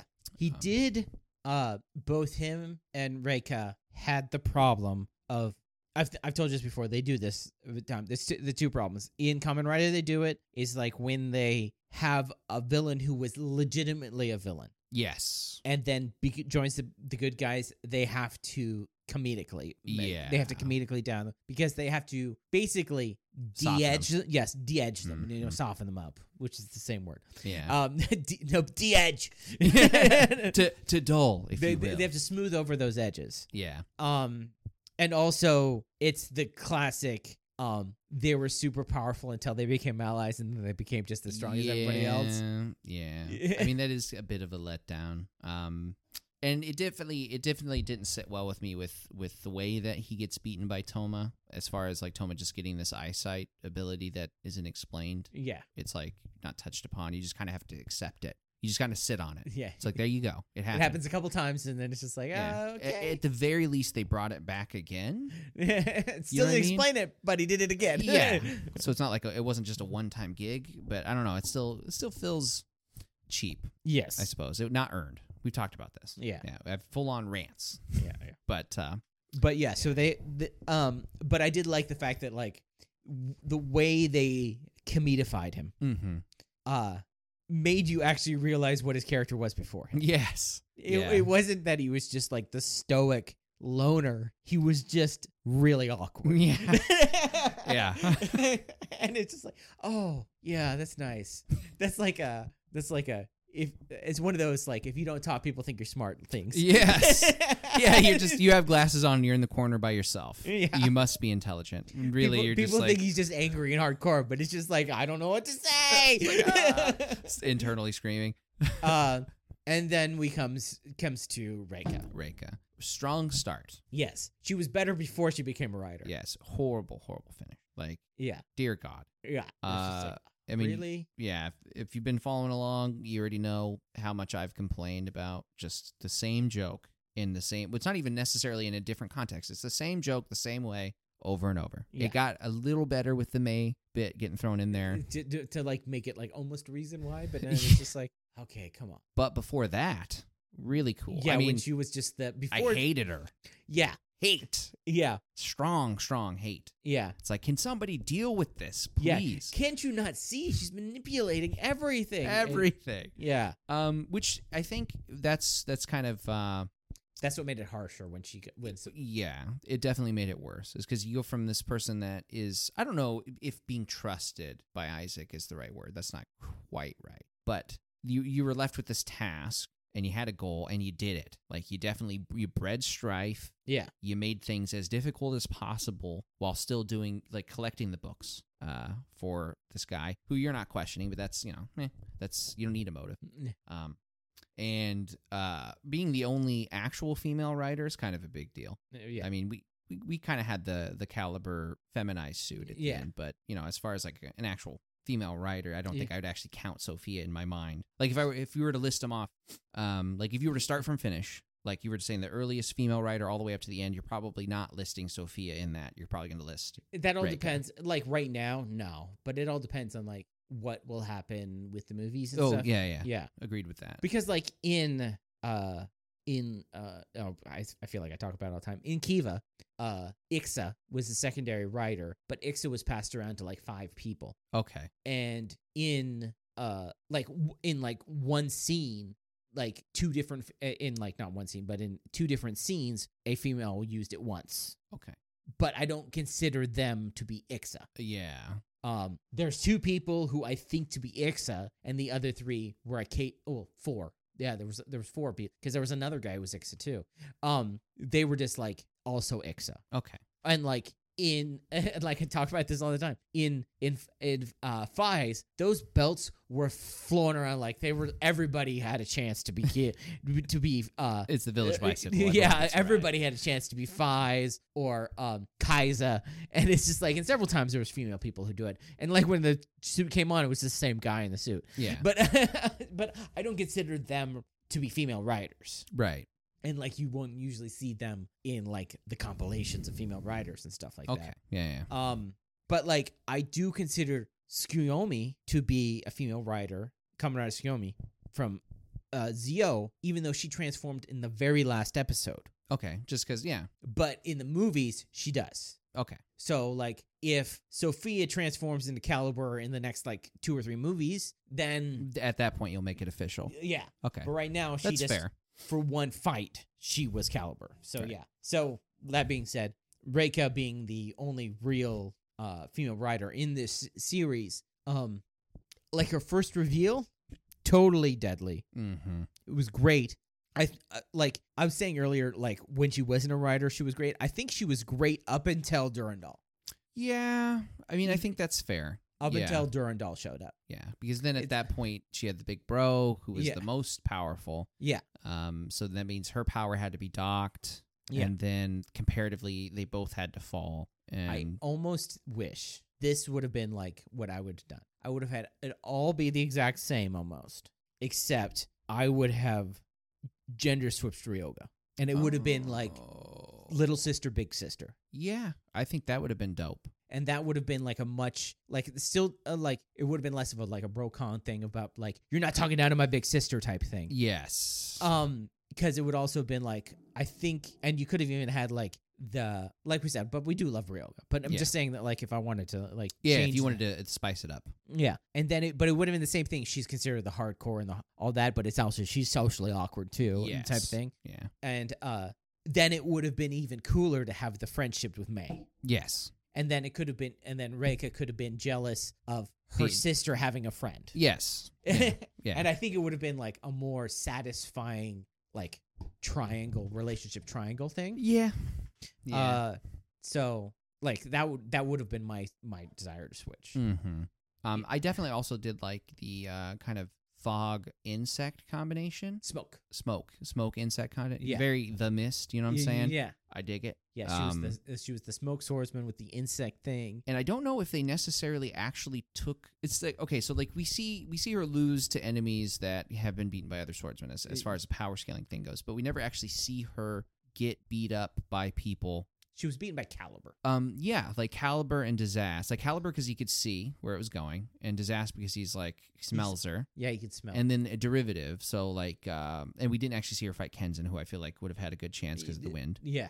Or no, we did, didn't we? Like a little bit. Barely any. Yeah. But at that point, his wind was locked. Yeah, but we never actually see her like fight Daishinji and Buster again. So it's still possible that she could just totally wipe the floor with them because her power is that much different. Yeah. But that also comes to, I think, my biggest gripe of the series, which we've discussed, is that there was never ever really a skill versus skill matchup. It was always like, I am just generically stronger. Yes. It's like your typical, I am level 12, you are level 10. Yes. Doesn't matter what you can do. There is no status elements here, that kind of thing. I would have liked it better if it was like less apparent when they're not swordsmen. Yeah. Where the general idea you think of swordsman is skill. Mm-hmm. It's not strength. When you're punching, yes, you think, oh yeah, well he's more powerful. Yeah. So you see what I'm getting at. Or so, he's more faster or something. But yeah, because they're swordsmen, it stands out more because of skill. Yeah. So I see what you're saying there. Yeah. So she was the biggest, not offender, but the biggest point where I realized this is the kind of thing I want and that I'm not getting. So, just because she mopped the floor with Buster. Yes. Using kind of that sort of thing. It's like, oh, and I'm fog, or I'm smoke. Yeah. I'm sorry. It's like, whoosh, and punch, but with a sword. Yeah. And then it was kind of weird. She got trapped to the wall that one time, I think. Like, I think that was when Caliber was just coming back, and we found out it was Kento. I think it was Caliber? Somebody, like, I don't remember how she got stuck to the wall, but it was kind of interesting. It was either Caliber or... Was that Falchion? Maybe, because I think it was around that time because it was not under that under yeah thing. But yeah, so Yuri? It could be Yuri. Somebody trapped her in a ball of light. That could definitely probably be Yuri then. It's hard to say. Yeah, I can't remember what that meant. But yeah, so like with that variation, I think it would have been a much better character of like a younger sister, big sister type thing. Yeah, because you already know how I feel about that trope. Yeah, it's played out. Yes. So when it needs to be done, it needs to be done well. Otherwise, I'm just kind of over it. Yeah. And I hate to be that guy, but I am. I'm definitely a little bitter, a little jaded every now and then. The bro and syscon thing is very played out, but then most things are very played out. Mm-hmm. I mean, at least it's not like some huge age disparity where I feel gross looking at it. Yeah. Where it's just like she's 8 and he's like 45. Yeah. He's like, whoa. He's like 35 and she's like 28. Yeah, something like that. So it's like, okay, whatever. But other than that, I think the actress did very well. Yes. She did very well with what she was given. Yeah, agreed. Yeah, agreed. Because you definitely got to see her strengths. And we both say it, and we'll say this probably with both of them. Is like if it wasn't for that crossover, they would be much lower. Yes, absolutely. Yeah, that's why it's almost like there's like you could rate them two different ways. It's like they're all the way at the bottom, and then they're kind of in the middle. Yeah. At least, just because it was such a good crossover. Yes. It was crossover done right. I think it's definitely, again, I'm going to say it again, it was just definitely one of the stronger crossovers that I have seen. Yes. Maybe even the best. It is one of the better Sentai crossovers I have seen. As somebody who watches very few Sentai, I've seen a couple, but very few Sentai, but I always watch the crossovers. I think this was one of the better ones. There's been funnier moments in the other ones, so that's just the character relation things. Okay, yeah. But like when Drive is interrogating a ninja in a police station who openly admits that he's a ninja because they're ninja who don't hide. That's the whole the gimmick of the show, which is hilarious. But yeah. So the next writer, be Yuri, right? Yuri. Yeah. Psycho. Okay. So now Yuri is weird as far as my opinion of him as the story goes. He starts off as a weird hooded figure. Yeah. And so I don't really have an opinion. And then he gets like this really strong showing that's cool and then just plummets as hard as he can into the ground for being an annoying plot device, which you show like you explained to me as we were going along kind of how it has to be done. Otherwise it wouldn't work as a show with the power level difference. He would just solve every problem. Yeah. It's like you can't have Superman in the Justice League doing normal stuff. No, we say this, and I think it helps with, like, because people get this, because we talk about Naruto and Dragon Ball Z a lot, because, like, that's the same or, like, time. My Hero. Can you imagine if Tsunade, not even, like, even farther back, you imagine if the third Hokage just went with them on every mission? Yeah. Yeah. So like if he had gone to the temple in the mist to build the bridge, that wouldn't have been a story. No, it would have been like Zabuza's there. Zabuza's there. It's like, and he hides in the shadows as he should because this is not a fight he wants. They're walking with the Hokage. Yeah. That guy didn't have enough money to hire Zabuza because the third Hokage's there. Yes, so it's like. That's why they have to like downplay him a little bit. Right. Because by the time he is like a full character again, they're more up to his level. Right. Now suddenly he's and he still got to show off sometimes. Yeah. But it was certainly had unique abilities that the others don't. Right. Which allowed him to show off, like he could heal and do all that stuff. Yeah. But it was definitely a very grating set of episodes where he was almost hurting the group by existing rather than helpful. Yeah. It's like if you weren't here, we might have been able to figure something else out, but we assumed this and blah blah blah. It did help though, when we learned that like he's 1,000 years old or whatever, and he lived by himself. Yeah, and that definitely is gonna like when he became episode 1, when he got like episode 1 or whatever it is called, the colorful one, full color, I think it's called or something like that. That helped. Yeah, and certainly, in my opinion, that's when it started to go way back up. Yeah, because it's like neutral, up, way down, way back up. When you started to learn like the reason why he's not friendly. Yeah, because last time didn't work out so well. Exactly. He had a cool and like he was cool like bringing Tassel into the story. Mm-hmm. Yeah, and then he was the one that found out just like because you're watching it and you think to yourself, because we keep getting told he's going to become the new Tassel. Yeah. And you're like, why would anybody go against that? Yeah. Like, what's the problem? And then you realize it's like, no, you're stuck in Wonderworld. Yeah. You can only come out as like a Force ghost. You know, it's just like it's at that point you really realize how it's Yuri, the odd man out. He's the unique one here. Who can go back and forth. And also it's like, when would he, like, there's no saying that he'd be able to like project himself right away. That's like, Tassel's been there for 2,000 years for Pete's sake, Exactly. All of his friends are long dead by the time he's finally figured that ability out. Yeah. Whoops. Yeah. That being said, I did like the concept of the intelligent sword weapon. Yeah, I feel like It was like thrown to the wayside really quick. yes, Because it's expensive. it's expensive. It's definitely with the variety of suits. I feel like if he is a character or his concept as a suit and character. Well, I keep saying character. I don't want to say that because his character is exactly what it needed to be. But his concept as a writer would have been cooler in a 3 or 4 man show where you can actually see him use his different quote unquote forms in unique ways. You know what I'm saying? Like, this leg one is good for this. And, this is the full suit one I have to use. But otherwise, I can do the flying sword, gray suit thing more. You know what I'm saying? Yeah, the shadow form and stuff like that. Whereas in a show with 10 writers, it's like, he might do a kick here or there, but really, you're just the extra guy. So let's not spend any time here. So that bit, like you were saying with the Snow Beast, where you get to see kind of a variety, and especially when he first fight Charybdis. If he was the second writer, and like Toma had been the third writer, and it had only been Toma and Rintaro the whole time. Yeah, you see what I'm saying? I mean, even if it had been only Toma, Rintaro, and Kento. Yeah. At that point, but there was like 4 other writers at that point. Yeah. So you get what I'm saying? Yeah. Like his character, that is Yuri himself. So I guess that's a good distinction. Yuri, perfect. Besides that bit where he's annoying, like I said, the roller coaster ride. Other than that, he's what he needed to be for the show. Yeah. But as far as the writer, Psycho, totally underutilized, in my opinion. Yeah. And that's mostly budget wise. Yes. Yeah. And he was very unique. Yeah. His suit when he was the only unique. one who transformed in that episode, he got a lot of cool stuff. Yes. Yeah. They used all the money on him. Yeah, the comic book panels and everything. Or when he was like the shadow and stretching and doing all this stuff. Right. I think I remember it was like the second or third time we saw that comic panel bit where you could see the budget started to wane. Yeah. And it started to be like a weirdly animated. Yeah, it's just, you're like, eh. Yeah.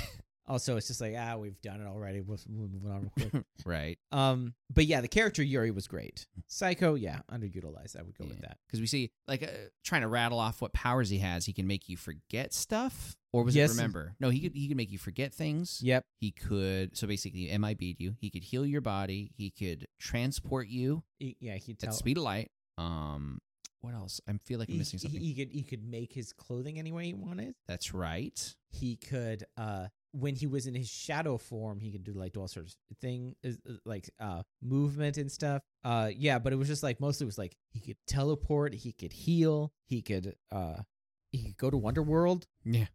Which is it's a big deal. Yeah. He had a set of abilities that almost make you want to become a living sword. Yes, especially because like he can just walk around as a normal guy. Yeah, it's not like you're missing out. Yeah. Get the best of both. So the plus 50 to his hide skill because you just become a sword. Yeah. So the next would be Slash. Yes, Slash Daishinji. I'm glad they ditched the rocker thing like as soon as it showed up. I don't know if that was reception or just.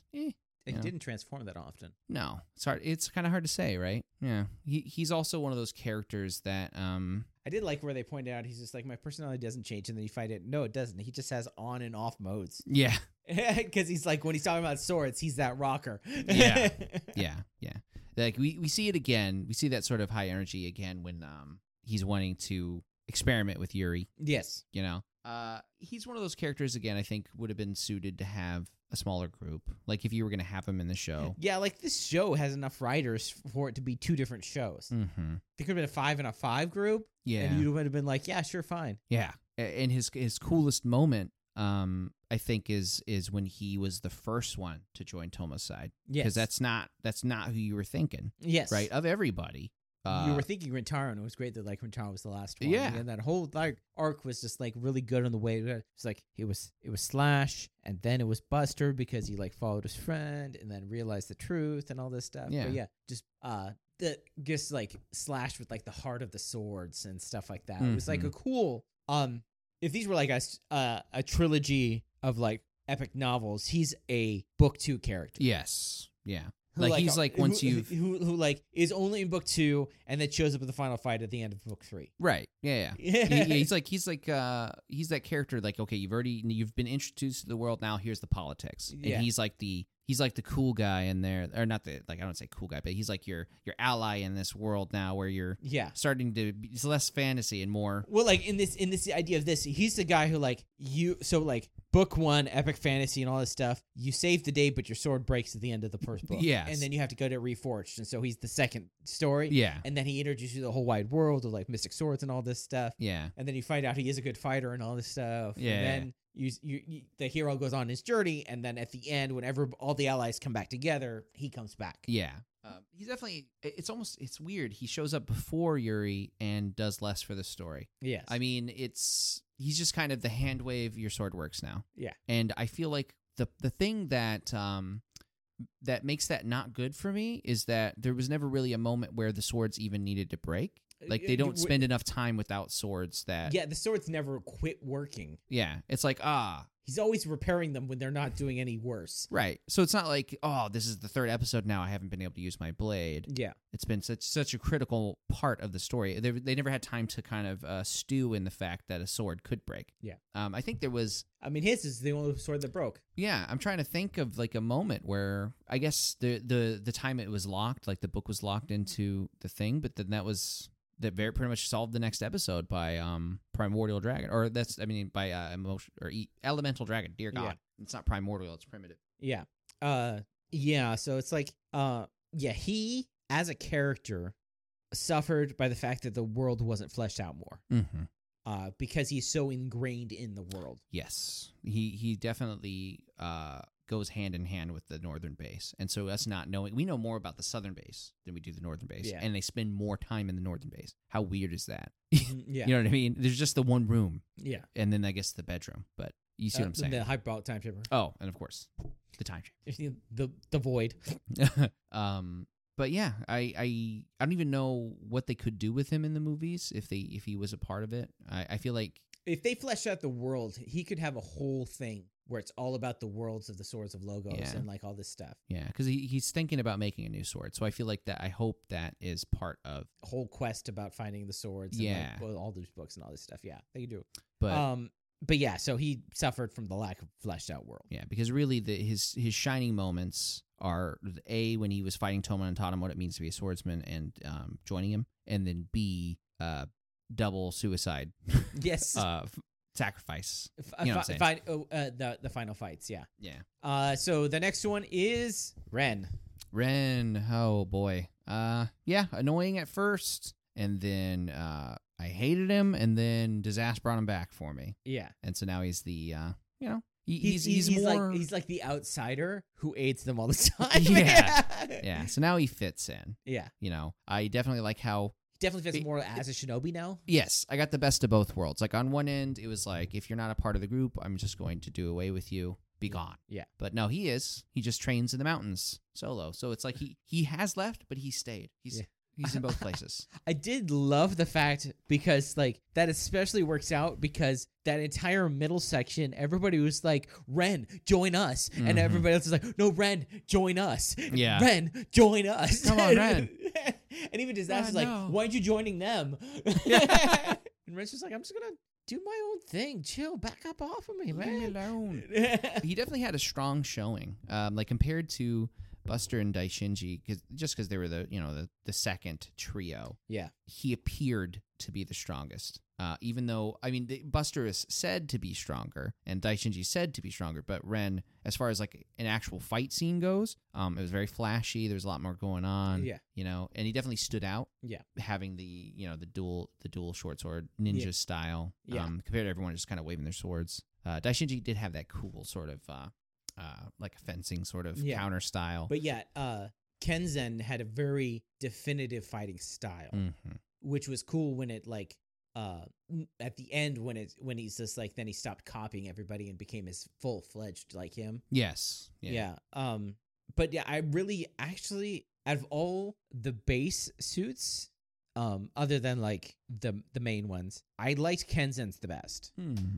Because green's my favorite color, but it's like it looked very ninja. It did. It does. You know, it's just like, and it's a very sleek, and like the way it moved matched its suit. Yeah, exactly. It never felt like out of place. Yeah. Yeah. Like when it's doing flips and all that stuff. I liked Kenzen. Yeah, definitely, and the toy's cool too. I mean, I don't know if I would get that one if I had to choose of all the toys, but it's definitely one of the cooler ones as far as like how you like switch it, make it into the shuriken, and all that. But yeah, I did like Ren as like, because Ren is the picture of the person who just focuses solely on strength, and like seeing how that changes a character, and like what the end goal of that is, and like then finding out his truth, you know? Yeah, it gets hit like the unstoppable force meeting the immovable object. Well, because he's always like, I gotta get stronger, and then finally in there, and they realize you are already strong. Yeah. The reason why you're failing is because you're trying to be stronger. Yeah, and then if you just quit trying to be stronger, you'd win. Right. Yeah, it's just because you're too wrapped up in it. Yeah, like you're in your own head. Yeah. I also did like the kind of minor sort of evolution from boy to man. Yeah, you know what I mean. Like you definitely see like attitude wise the way he does things. I mean, he still has the same sort of confident or maybe even arrogant sort of attitude. Yeah. At the end there. Like, you know, high-fiving Kento and something like, I'm gonna go get stronger and whatnot. Yeah. But that it was different. It was less, I'm trying to prove myself, and more like, we're all, even though I keep saying I'm the strongest, we're still kind of equal. Yeah. You know? Like, we respect each other. Yes.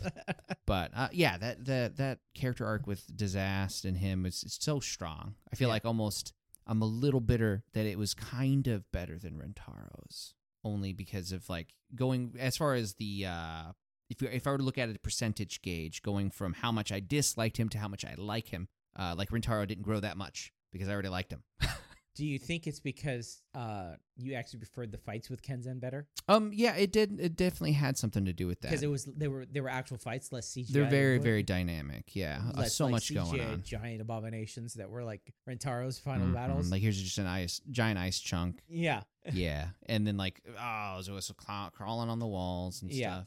That does have something to do with it. Yeah. He definitely had a really cool, like, it was started off dirty and then just got technical and then it got flashy. Like it had everything in that final fight with Dazast. And then we get to the sages, and that's just cool. Yeah. Right. Like that was just cool. Yeah. That whole I did love the thing of him running by the other ones. Just like, I forget these guys. I'm going towards the final boss. No, it's like fighting with Daishinji, and you're like, this is a great fight, but it's not the one I thought I wanted. And then you get the fight you wanted, and the only thing we complained about the fight is that we wanted it to be longer. Yeah. We wanted that fight to be. We wanted like one more episod. Mm-hmm. With Toma just following the entire episode, and that would have been great. It would have been so good. How deep is this? Yeah, why not? It's like it's however deep Storius wanted it to make. It's like wanted it to be. Bill and Ted's Bogus Journey when they're falling into hell. They're just like, Yeah, and they're looking around like, oh. So yeah, I did. I did like Ren. I liked Ren. I liked that they turned him from a character you don't like to a character you like. So I wouldn't take away anything about him being a character I disliked. Yeah. Because like that transition made it like worth it. Yeah, I agree. Because it's like the payoff, I guess, is what I'm saying. Is the payoff was better. Yeah. In the end, there was so much more emotion behind it. I think Rentaro's has a better one, but no. Here's like I said, I rephrased. Only as far as like going from how much I disliked him to how much I like him. Well, because you like Rentaro. Jump. You liked Rentaro the whole time. Yes, that's what I'm saying. Yeah, it's like it was hard to improve on what I already liked versus I absolutely did not like this person to, okay, now he's up there. Yeah. So, yeah, I needed to clarify that because no, Rentaro is still my favorite character. Okay. So that leads us to Buster. Yeah. Now, Buster's a hard one for us because he had a prequel story. Yeah. Does it count? Yeah. I feel like it counts. It counts. I almost feel like, we got to. If the movie counted. Yeah. If we counted Falchion's movie, even though it wasn't part of the things, we count. The episodes. So Buster, like with his backstory and stuff, added the most to the world. Yes. But I also like him being the most real. Mm-hmm. He's like the most real person. Yeah, you could see this guy. Yeah, you could see him walking down the street. Yeah, everyone else is kind of like a character. Yeah, I guess Kento's kind of normal too, but not. I mean, he's still weird. Yeah, he's still a weird guy. It's just like I'm trying to think of, because even May is like a comical. you don't meet people like that. Yeah. Or like there's one person at work that's high energy, but I don't like them. But I think May's intelligent, and that's the difference. Yeah. But anyway, Buster is like you totally see him. You could totally he'd probably be slapping your back at the bar. Yeah. You know. And he, like Kenzan for you, I think this suit's my favorite, or at least when I first saw it. Yeah. I remember being like, whoa, and you being like, oh, okay, there's big guys like this in every show. Don't worry. Yeah. And it's like, oh, really? Take that away from me? Okay. But also because the sword, it's got that orange to it. Like I said, it's my favorite color. Yeah. I'm a victim. Orange and black, orange and gray. It's the same thing. And the sword is definitely top 3 for me as far as the way it looks. Buster's sword is good. I like Buster's sword. Yeah. I like the idea of, because he is such a different character than what you think of as a Japanese hero. He's like Choji from Naruto. Yeah. I like those type of characters. Like I've said, it's like Chad's my favorite character in Bleach. Yeah. The power user. Yeah. You know, and like Choji with this big fist and like huge turning punch. into a giant and stuff like that. It's just Right. like, oh yeah, this is great. Yeah. You know, Which is different than using Naruto. Rock Lee, you would think he's the power guy, but no, he's like willpower. There's a difference. Yeah. Yes, he's using physical attacks, but his predominant strength is his speed, actually. yeah. But so like the guy who just like is the tank. Yeah. And so I like that about the Buster. And Yeah.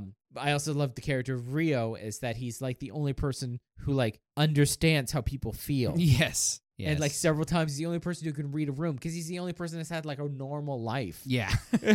Exactly. I mean, even though he's been in the Swords of Logos longer than anybody else almost. I have the weirdest opinion of him as far as, because we've been talking about everyone else's place in the show, whether she had more, whether she had less. I feel like he actually is perfect for a huge cast. Yes. I don't necessarily want more of him. I like the character. I do I hope he shows up in the movies, that kind of thing. But putting more of him, I feel like maybe would take away. Well, especially with that prequel, he is the main character from like the prequel show. Yeah, his show was like 12 years ago. This is it's done. Yeah, exactly. You know, he doesn't have to be the star of this one. Yeah, he already did that because he was the star of the last one. Yeah. So like a prequel show would be great, but you see what I'm saying? Like in this one, I think he had the perfect amount of screen time. His impact was exactly what it needed to be. Like you said, he's like the big bro or the father, the regular guy. Yeah. You know, but also the kind of larger than life. It's like he's so many things. Yeah. But also having you could just see him cut huge swaths into crowds, like both in the movie and in the final fight, just just decimating. They're down 10% or to 10%, whichever you like. Yeah. Just with one swing. Yeah. And I mean, there's that whole bit with Weight of the Blade. I do like too that it's not that he was second going, like Daishinji was the first, right? But he would have went, except that he also felt this sort of fatherly or big brotherly sort of, I gotta stick around for these guys because they're easy to be manipulated. Yeah. It's like, no, we both agree we need to go over to Toma's side. But if I leave, these guys will be vulnerable. Yeah. And I think there's something to be said about that. That's what he is. He lives his life as a shield. Yeah. He's protecting everybody behind him by taking it. Yeah. And that's like when he took the full brunt of like Reika's like insults, and like he's just like, here, you say I can't do it, here I'm doing it. And it's just like basically he's just like, quit manipulating them, focus on me over here. You know, and then he like when he went, it was because his boy's just like, you got to do what you got to do. Mm-hmm. You know, and his boy's just like, if you spend all your time protecting Rentaro and Kenzan, you're not going to be able to save the world. Yep. Yeah. Because the end result is that the boulder gets chipped away. Yeah. And then you're a rock. Yeah. So, he was such a good like character in that of being, he's the ex-protagonist. Yeah. Yeah. You know, he's the holdover from the other show. Right. Know? Because without that prequel manga, I would have wanted more for his character. But having that in your back pocket, it really puts in perspective, okay, this isn't his story. Yeah. He's a part of this story, but we don't... Yeah, and so you look at it, and then like it comes to that whole thing Toma said at the end, is like everybody's protagonist to their own story and stuff like that. Yeah. And so you could look at, if we had 6 chapters about every single character, we would be like, yeah. Exactly. And it definitely felt good drawing that sort of parallel between him and Toma, because really they don't have anything in common. But then you realize, oh, okay, no, they were both regular people. It's not like they were raised here. Yeah, it's like they were born into this. Yeah. They kind of just stumbled on it, and then they made it work. Yeah, And then him choosing family and then becoming a teacher. I couldn't think of a better thing. I honestly could not think of a better thing than him becoming a teacher. Yeah. It just makes too much sense. Yeah. It's like, that's what he's been doing the whole time. Yeah. He'd be a great teacher. I mean. And then his past is like his old mentor was a teacher and stuff like that. And you're like, perfect. Oh, man. Perfect. He'll be the guy who like trains the next main character. Mm-hmm. Yeah. He'll be the old guy and then he'll die. And then, but yeah, I did like him. So next we're getting to the top 3. Yep. So this is top 4 top 4 kind of. So what we'll do? Well, yeah, because we haven't really talked about Kamijo and Hayato yet. Yeah. So I think that's what we'll do. We'll talk about Kamijo and Hayato as the Calibers, and then we'll talk about Espada because we're talking about Kento and Caliber. Yeah, because it definitely gets interesting, and I was going to talk to you about this when we started talking about the rider ranking. Yeah, is that when it comes down to talk about Caliber and Espada, like how are we talking about Caliber? Are we talking about Caliber as Sophia, or are we talking about Caliber as in the suit? So what we'll do in the rider ranking, because like I said, I'm not gonna count Sophia because it was just like a one-time transformation. We just won't use Caliber at all. Okay.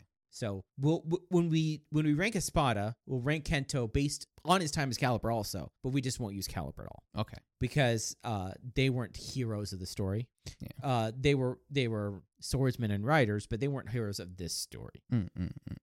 It's kind of like it's the reason why we don't put Skull. Yes. On the rider ranking. Yeah. It's also why we're not going to be having Kamen Rider Solomon, Kamen Rider Story. Yeah.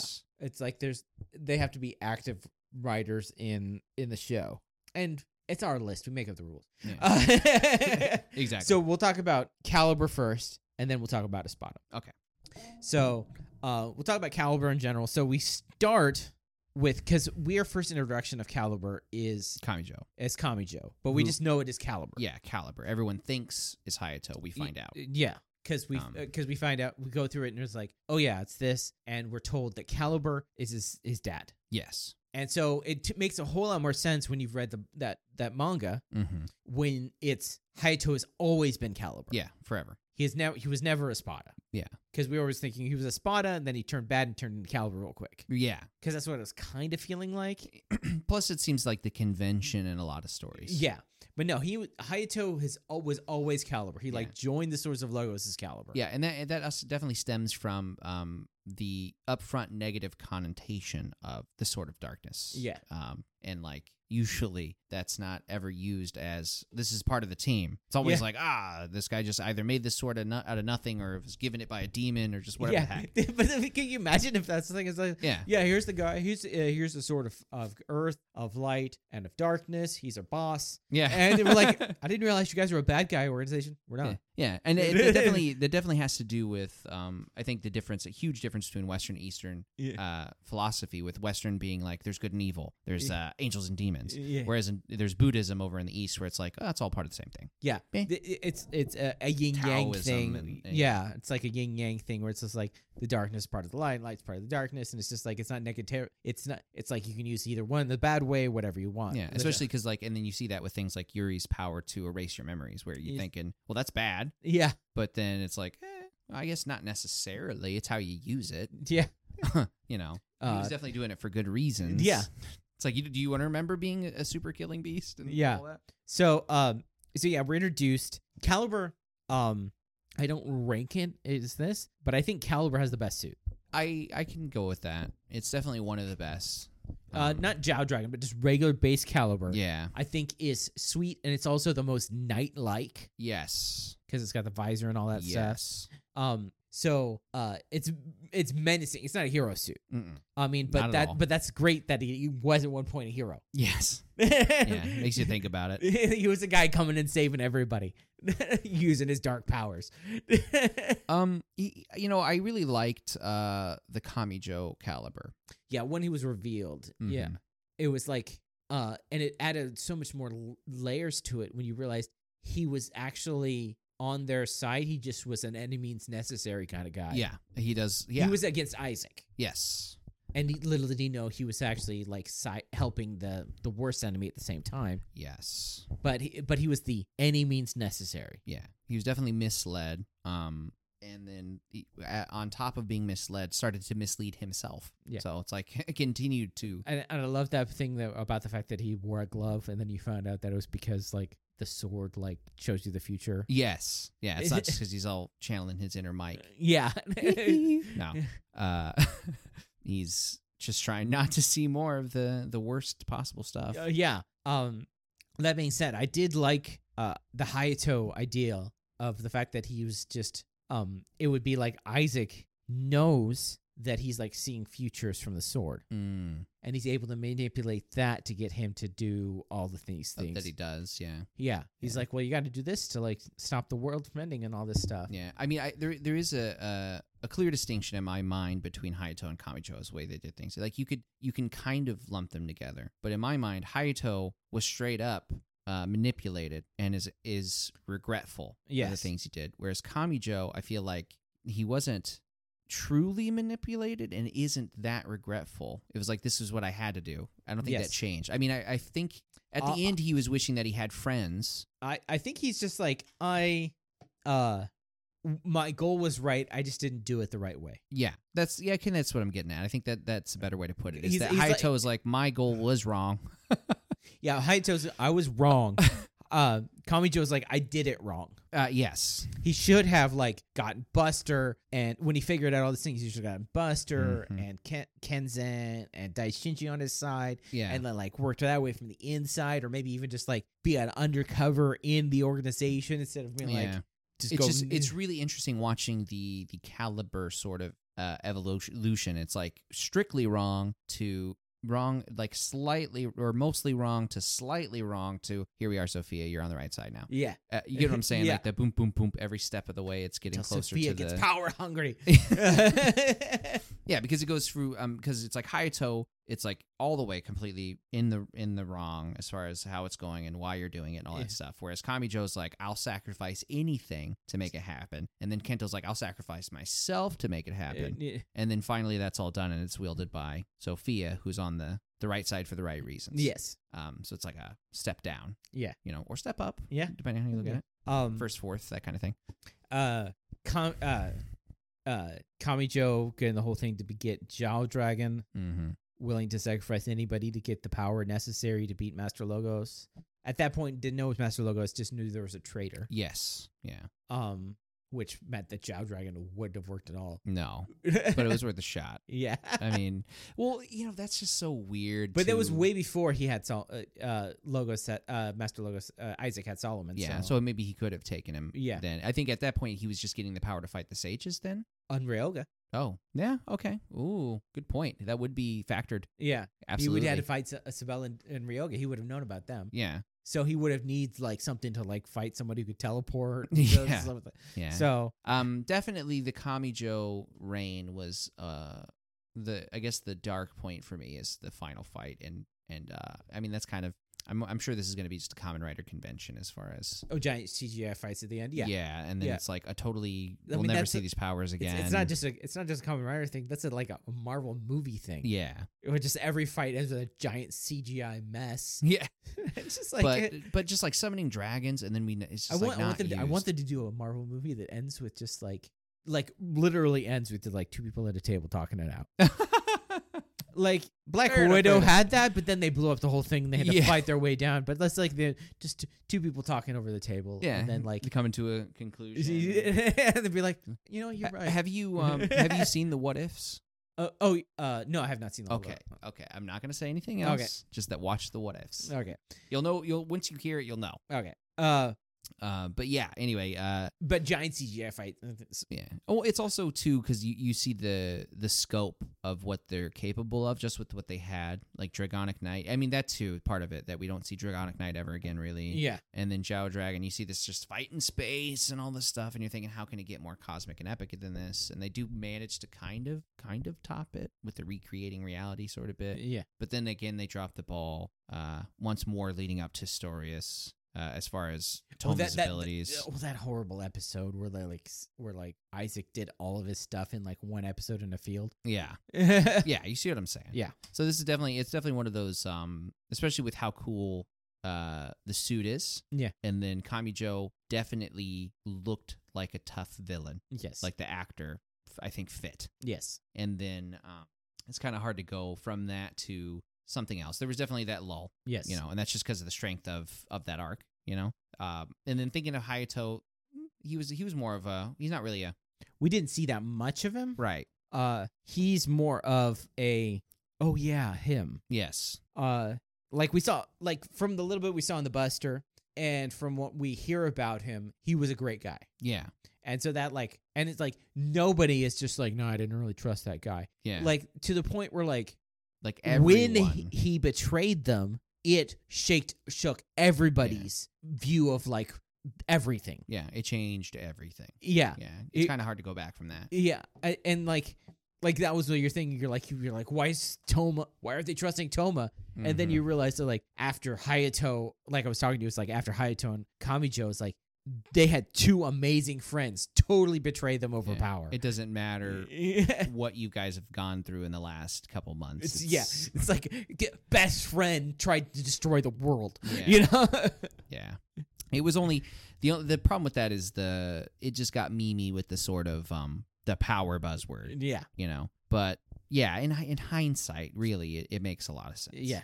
I'm sure it could be written better if we had an hour to talk about, like every character having a 7-minute conversation about how they feel. Yeah. Yeah. But then there would be no fights. Right. Gotta have a fight every episode. So and we'll talk about the caliber as Kento and with Espada, or if we talk about that now? We'll talk about it with Espada because that's his character arc thing, which is what we're talking about now. Yes, now Espada or Kento. Yeah. So I did like the concept of him being Toma's friend, and at first it's just the whole thing with Toma, his whole backstory is because we thought that they all existed in Wonderworld, but they don't. They live in the normal world. Nobody goes to Wonderworld. It's Wonderworld encroaching. They're fighting against Wonderworld. So that means this. So this it means that Kento was just friends with this kid. Yeah. Who just happened to be the chosen one. Yeah. Which makes sense in the story, the fact that their lives are a story. And then Luna comes in, where it's how lame is that when you're it's my dad's a magical swordsman, but I can't tell this guy I have a magical destiny, and then you're facing this friend, and then he's then you find out he's the special one. Yeah. Yeah, you thought you were the special one? Rookie. Yeah, it's this guy's destined to create reality. You're chump compared to him. That's kind of funny. Yeah. Yeah. That's funny. Yeah. It's thinking my dad. It's my dad is a cop, and then the other guy is just my dad's the president. Yeah. It's wait, what? What? Yeah. Oh wait. Okay. So I guess you guys don't have a lot of. It's let's stop comparing parents. Yeah. None of that matters. Leave me alone. But it's just it makes me wonder about how Toma's life was. Yeah. It's really close related. So that's what we're talking about Toma here. It's so Toma was a kid, and then he lost all his memories. Yeah. So my guess is his family just found him and he just grew up then. I guess. Yeah. Because we never hear about his family. He never once mentions them or his childhood other than being friends with those two. Yeah. So but he didn't remember that. So my guess is that they just thought he lost his memory as a kid. And it's oh, fine, that's sad and stuff, but he's still a kid, so he can get new memories. Yeah. It's not you're 45 years old and you lose your memories. If you lose your memories when you're 8, you can just get more. Yeah. Just life starts over. Yeah. But it's just that made me think, because this made me think, it's Kento probably could have gone to Toma at any time. Could have. But he didn't want him to be part of that world anymore. I think that's mentioned for a split second. There's a lot of their backstory that is not fleshed out. Yeah. That would have made the ending a little better for me. Now, that being said, I really do like how they made Kento relevant in the special page or whatever. Yeah. The very last one. Yeah. To where it kind of gave it a point. Yeah.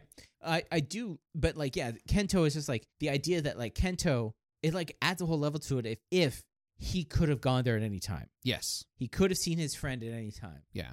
But he couldn't. But he decided not to because of the horribleness that had happened.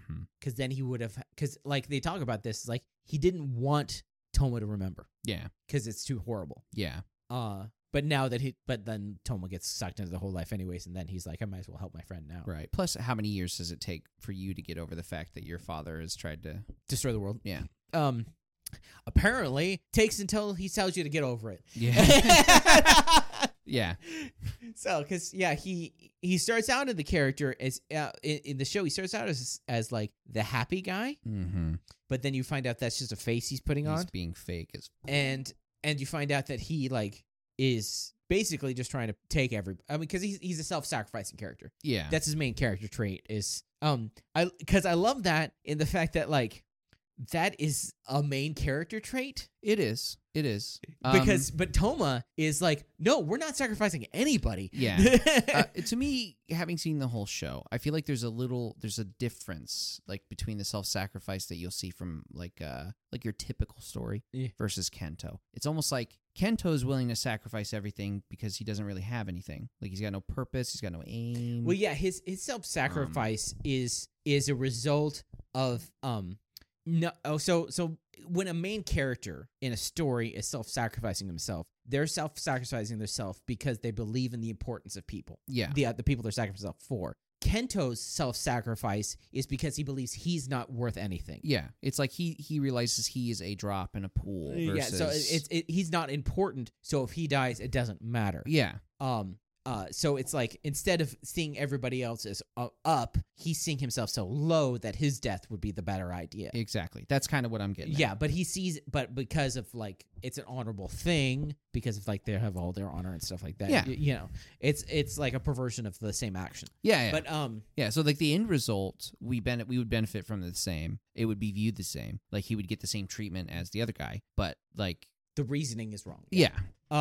So it's like this whole thing where he's this self-sacrificial character because he believes he's belittled. He's not worthy of anybody's of anybody else. And so and of course the anger of his dad. Yeah. And then when he finds out, it's like the anger of finding out that like your dad is betrayed, and then you find out that no, your dad's dead actually, and this other guy killed him. Yeah.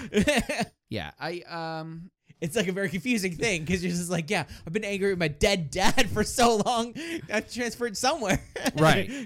I do like Kento. I mean, especially at the last episode, it's like, okay, yes. I was starting to feel like he was kind of just a hang on. So there are some things in Kamen Rider in general, and then like in a lot of stories, but especially in Saber at this point, because that's what we're talking about, that the memory of the story is actually better than the story. Yeah. Because like and so like you'll get it when you're watching it the second time through because you know his whole story all the way thing. You'll be able to pick out more along the way. Yeah, whether that's imparted actually supposed to be part of the story or not, you'll be able to figure it out. And so that's what I think Kento story is better because we know his end. Yes. Yeah. And same thing with like Ren and stuff. Yeah. Where Buster's story is better because we know his beginning. Yes. It's very interesting that way. Kento, I guess. Okay, so Kento, I don't feel as strongly for the character as his screen time should dictate, I guess. Yeah. Of all the screen time he got, I don't feel strongly. How do I word this? To be fair, he was dead for a huge section. Yeah. But I just mean literally, like on screen time, I feel like it was the least impactful, despite being so big in the story. There's something here. There's a word I need to be using, like a way to describe this thought I'm having, but. It's more show, or it's more tell than show. It's almost like the importance of his character was like you were told how important his character was more than you were shown how important his character was. Yeah, and like his friendship with Toma, it felt more like they were talking about how they're great friends rather than showing that they're great friends. Yeah, you know. Whereas it's like I would rather see somebody grow together as friends, especially if they're coming back, they're reuniting. You're totally different people. Let's not pretend that you're the exact same kids you were. Yeah, that's not how it works. Yeah, you know.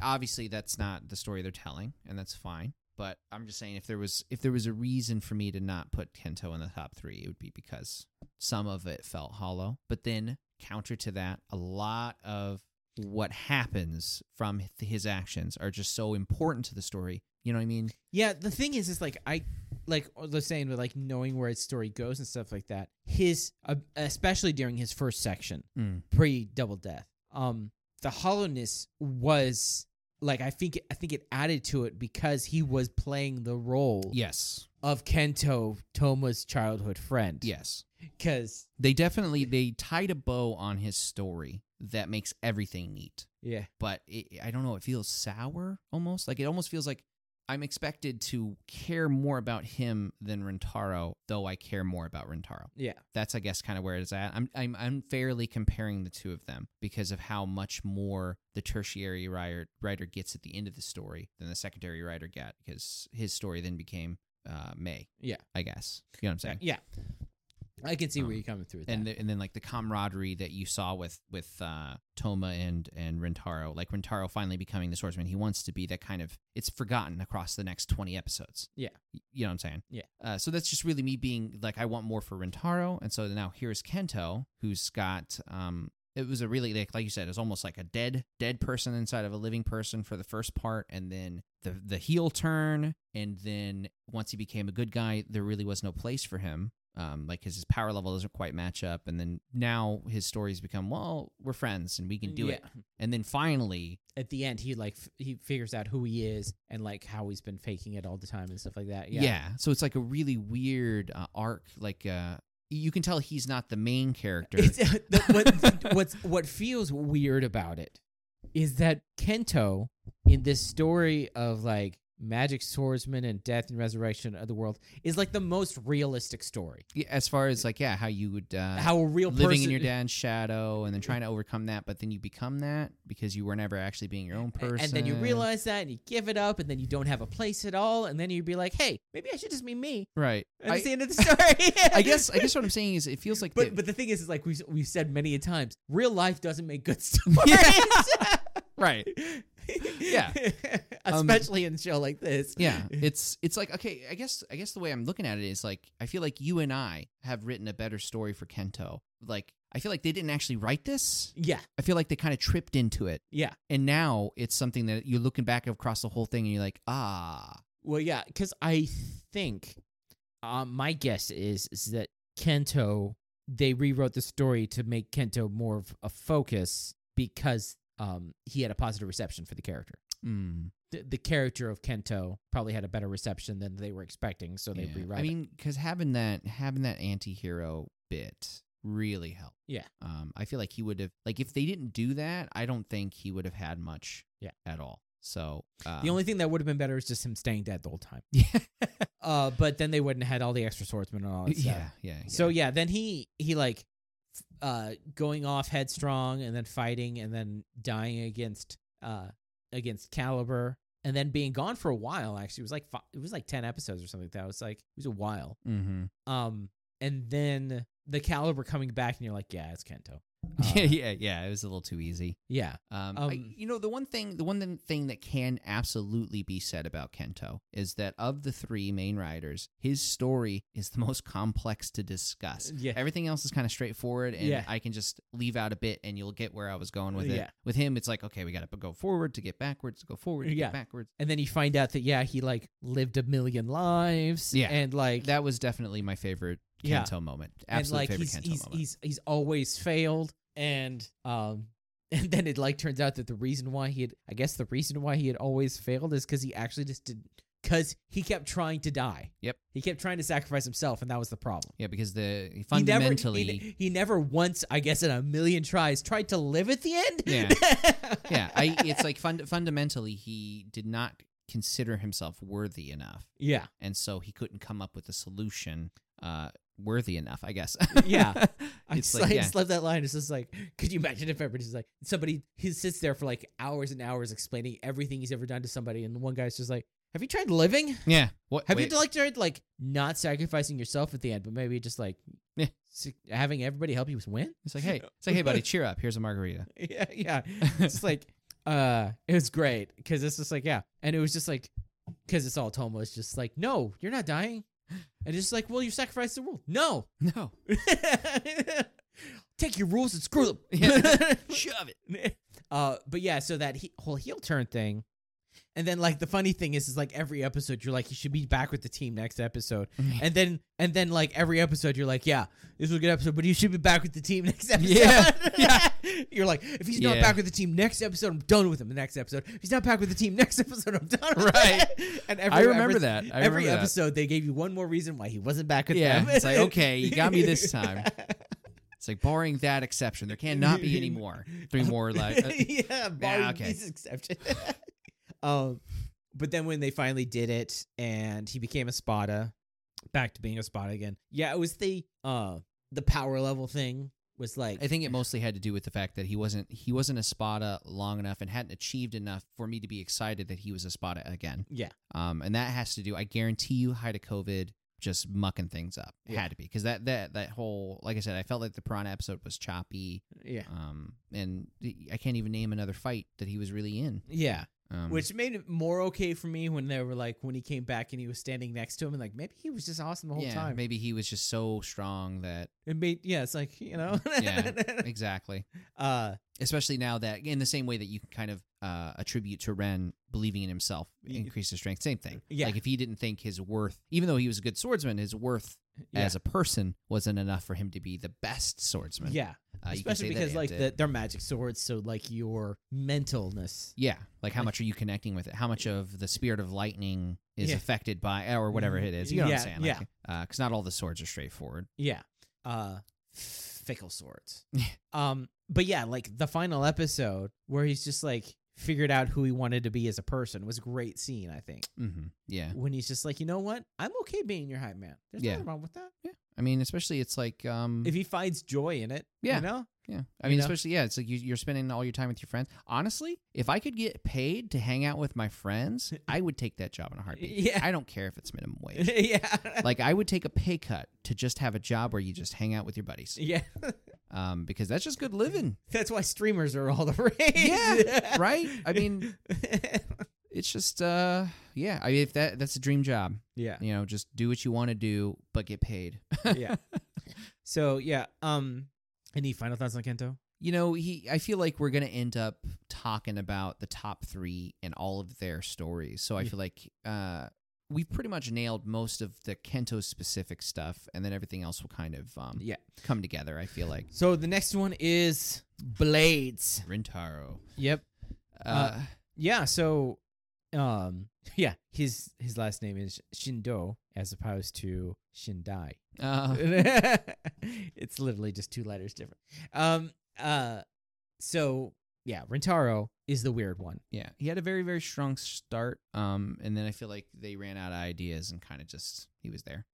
Which is I don't think they ran out of ideas. I think they just used those ideas with the other writers. That could be too. I feel like that. I did feel like that for some of them. I'm thinking how much of this was what you had planned for somebody else. Not that it was out of place, just that it could have. It's like some of the things that you could have given to anybody. Yeah, you know, like a sacrifice attack. That's anybody could do that. Yeah, you know. So who do you give it to? But yeah, you could have had like rather than having a swordsmith, you could have had Rintaro talking about the spirit of the sword. Yeah, you know, things like that. Yeah, you could have even like thrown him in the Durandal place, and it could have been like a heel turn where he was the bad guy. Yeah, for a while. Yeah. You know, things like that. But like I said, he had a pretty strong showing as being the second swordsman to appear, but also being the one that had no idea about the regular world. Yeah, he's the flip of that coin. He's the comic walls, you know. Yeah, he knows nothing about the regular world, but he knows everything about the sword world, which is the opposite of Toma. Yeah, Toma, who knows everything about, well, I don't know everything. You get my point. Yeah. And so he had a strong showing, and I think he had a pretty good the split when he was. I think that was probably the strongest thing, and like I've told you before, Rintaro actually probably has the most like a secondary swordsman story of Saber. Besides, so barring the edgelord. Well, no, I'm talking about like how his story went. Where like episode 30 or something, story's done. Okay, that's usually how secondary writers go. Okay, and then it goes into the final thing, which the final thing is about the primary writer. That's just what it is, you know. Yeah, and like the thing is like, so it's like, and so it just so happens that the tertiary writer was so tied in with the primary writer that it ended up seeming like because he was his friend and stuff like that. Okay, like if Kento had just not been a writer, Yeah. If he had just been a normal guy who was Toma's friend, Yeah.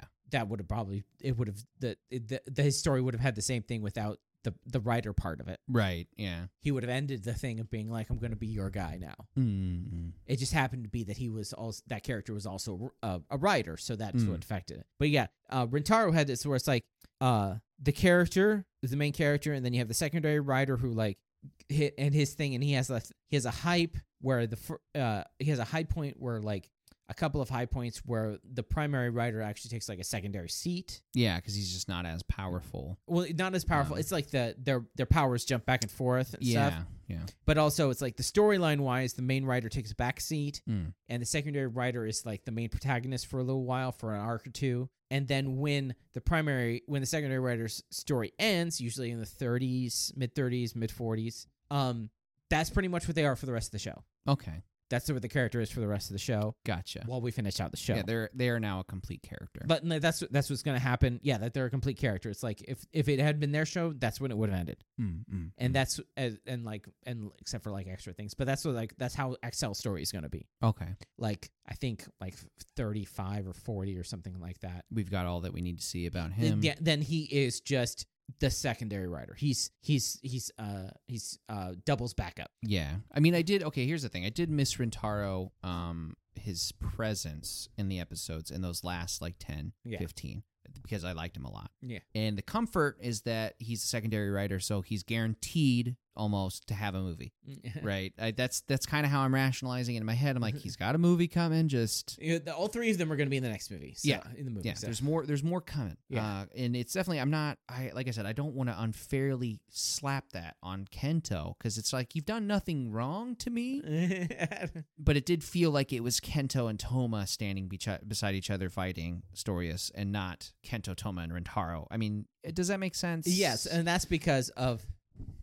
Emotionally, it's been built up, Kento and Toma, whereas because they're friends and all that stuff, and Rintaro sometimes feels like the third wheel. Yeah. But the thing is neither one of them would have ever said that. Right.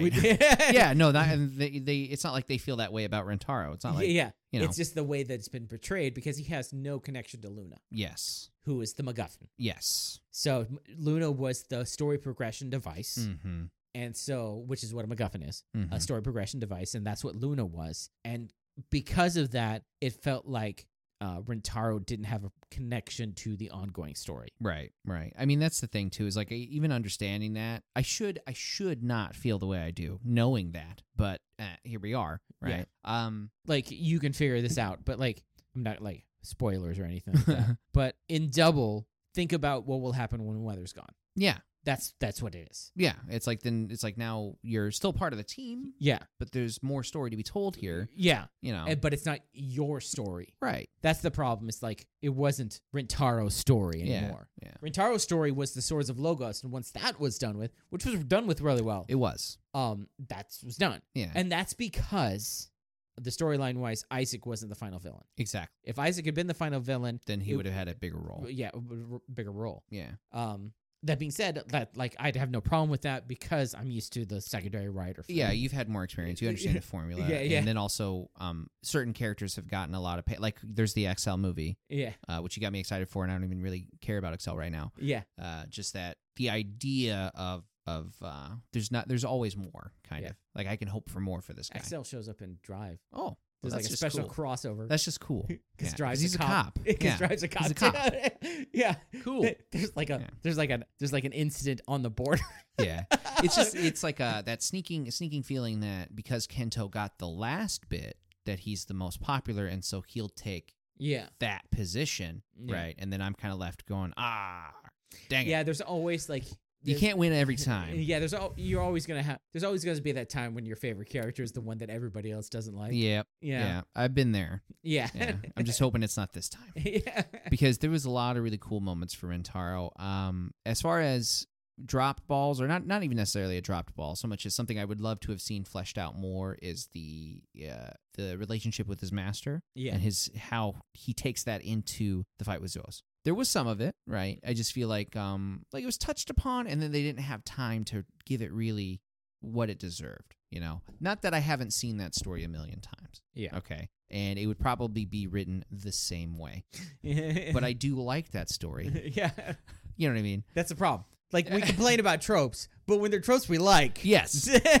Damn it, there's a difference, and I drew the line. The difference is, I like this. This is mine. It's kind of like, it's like, well, I would not, it's like how you'd eat your favorite food every day, but you would not eat your unfavorite food every day. You'd be like, this is stupid. Why would somebody eat this food all the time? You're like, well, what about your favorite food? Well, I can eat that every time. Right. Like, I'll eat onions with every meal. I'll eat onions with no meals. Exactly. We are opposites in the onion debate. Yeah. Are they good for you? The onion war, which unfortunately you're winning. Because somehow it's in every food ever on every society. It's onion powder, if not onion. It's like, why is there onions in this? Your society lives in the frozen tundra. Yeah. Why are you adding onions? Those are our onions, comrade. Yeah. I think I've told you this. It's the irritating one when I'm like, why are you cooking onions? And can you not cook that with onions? And they'll be like, well, you can't taste them. I'm like, then why are you putting them in? I mean, okay. I do like that Rintaro got the girl. Yeah. That I wasn't really. If you were to tell me that episode 1, I would have thought it was Toma. Yeah. Like, that's just American main television. Character most likely doesn't get the girl. Yeah. But in Kamen Rider, apparently not. Yeah. So well, I mean, American television, they usually get it. Kamen Rider does not. Right? Yeah. There's a difference. So when it's like, once that even started to bud, I was like, oh, okay, cool. I got my boy over here. Yeah. As a person who's watched a lot of Kamen Rider, I like when they started talking, I've been like, they're hooking up. Oh, there they go. They're hooking up. It's 1 and 2 right there. Yeah. I'm like, it's got to be him. As soon as they were all 4 there, the 3 main and May. I'm like, Toma, main writer, no. Kento, no, because he's too pretty. Okay. Yeah. So that only leaves Rintaro. Fair enough. And they're awkward with each other. Perfect. Match made it. Because you got to admit, Kento's the prettier of the 3. He definitely, I think that has a lot to do with why he's popular. I'm not saying that's everything, but, he does seem taller. And that's important. He's not taller than Toma. No, who is? I don't know. I'm still professional not convinced. Basketball players, right? I want to know how tall he really is because the dude looks big sometimes. Yeah, but Rintaro, his suits, they weren't always great. Not trying to bring back up Pegasus. Leave that where it is. Not my favorite third volume by a long shot. Meanwhile, all of Kento's, I have no naysays about really. Like all 3 volumes plus the Caliber turn. Suits are fine. Yeah. Whereas I don't really like Ice Beast or Ice Chronicle Beast or whatever. I don't hate it. Ice Beast Chronicle, I think. Yeah, that one. It's cool. There's some cool bits. I think the hair's a little too long. Is the mane. The mane's a little too long for my like. I think that's the thing that takes me away. I think the faceplate looks sweet. I like the attacks. Although I feel like there's a better way to represent a giant ice crystal. So he is a Japanese actor. Tsuchichiro Naito. Okay. He is 6'2". Whew, damn. For people to know, the average height for a Japanese male is 5'6". Yeah. He's 8 inches taller than the average height. A tall dude Yeah. compared to the rest of them. I mean, he's a little bit taller than I am. That's kind of weird to think about. Rintaro is 5'10". Okay, I'm taller than he is. Yeah. There we go. I'm right in the middle. Daishinji is also 6'2". No, really? Yeah. So now I want to know how tall Kento is. It looks like 6'1". Oh, okay. So yeah, he is around the same height. Yeah. But yeah, just like what the man. But yeah, so they chose a lot of tall people for this. Yeah, they did. I mean, they probably needed to with Toma being a monstrous 6'2" compared to the rest of them. 6'2" monster. Because there's this one scene in that last episode where he's at the top of the hill and the other guy's at the bottom, and it looks like the guy's like right up to his freaking waistline. May is 5'4". Oh. She's 10 inches shorter than him. Almost a full foot. Like she was wearing like platform shoes and still come to like his chest. So, anyways, but yeah, I think the big giant ice crystal was a little too basic as far as the final attack. Yeah. Because it's like, you have so many cool attacks up to this point, especially just in his regular old water form. Yeah, there was a lot, because there was a lot of CGI in that thing, because he had a lot of different forms and stuff. And like, it would have been much.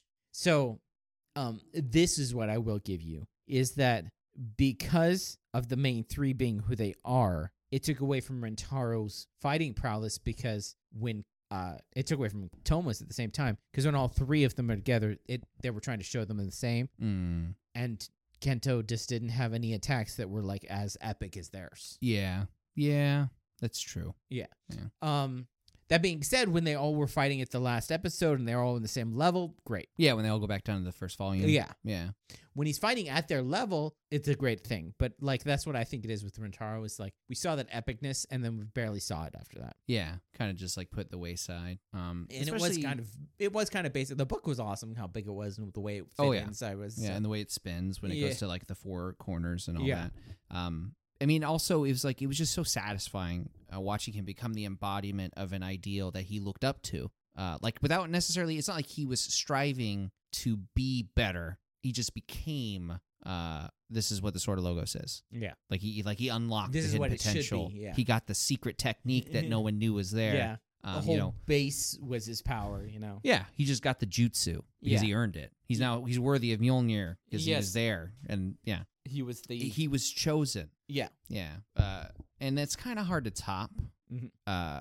So because his power was equal to pre everything Master Logos, because he had the other half of that book. Yeah, exactly. Yeah. So it's like the story was good. It was really good, and so it's like after that point, I unfairly have this metric. And everything else has to meet it. Yeah. That's not to say like the Ren disaster thing didn't have as good of a payoff, because the payoff was great. Yeah. There's a lot of there's a lot of development in this series that I felt was paid off. Some of it that I felt wasn't. Yeah. And this is definitely one of the ones top 3, if not my favorite. And just that's when you realize that, like, trying to think of it objectively and not just slapping it together because it's my favorite character. Yeah, right? It's like when we think about it, it's just like the main 3 had the most character progression, and then Ren. Yeah. Buster's character progression was added because of the prequel story, but in the story itself, it was the main 3 and then Ren. Yes. Yeah, exactly. Yeah. Just Ren just stands out. I mean, Daishinji's pretty much the same at the beginning all the way to the end. Yeah. Which is fine. Exactly. Because he's kind of like the secondary writer of Buster's story. Yes. Actually, that's how I view him. Yeah. He's the Rintaro of Buster.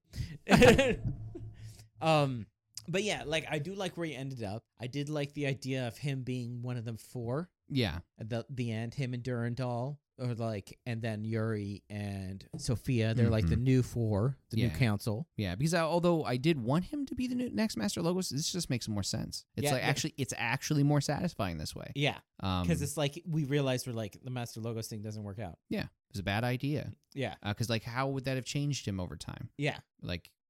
I mean, I would love to see him be just purely positive. But now you're like, sort of now he won't. You don't have in that nagging mind is like he's going to be the next Master Logo. Yeah. And I do like that he had that fight kind of with Durandal. Sort of Ryoga to be like, okay, and he's just like, oh, because these are the expected ones. So the duel, we didn't get to see it, but That's because it would have been forever because they would transform. Yeah.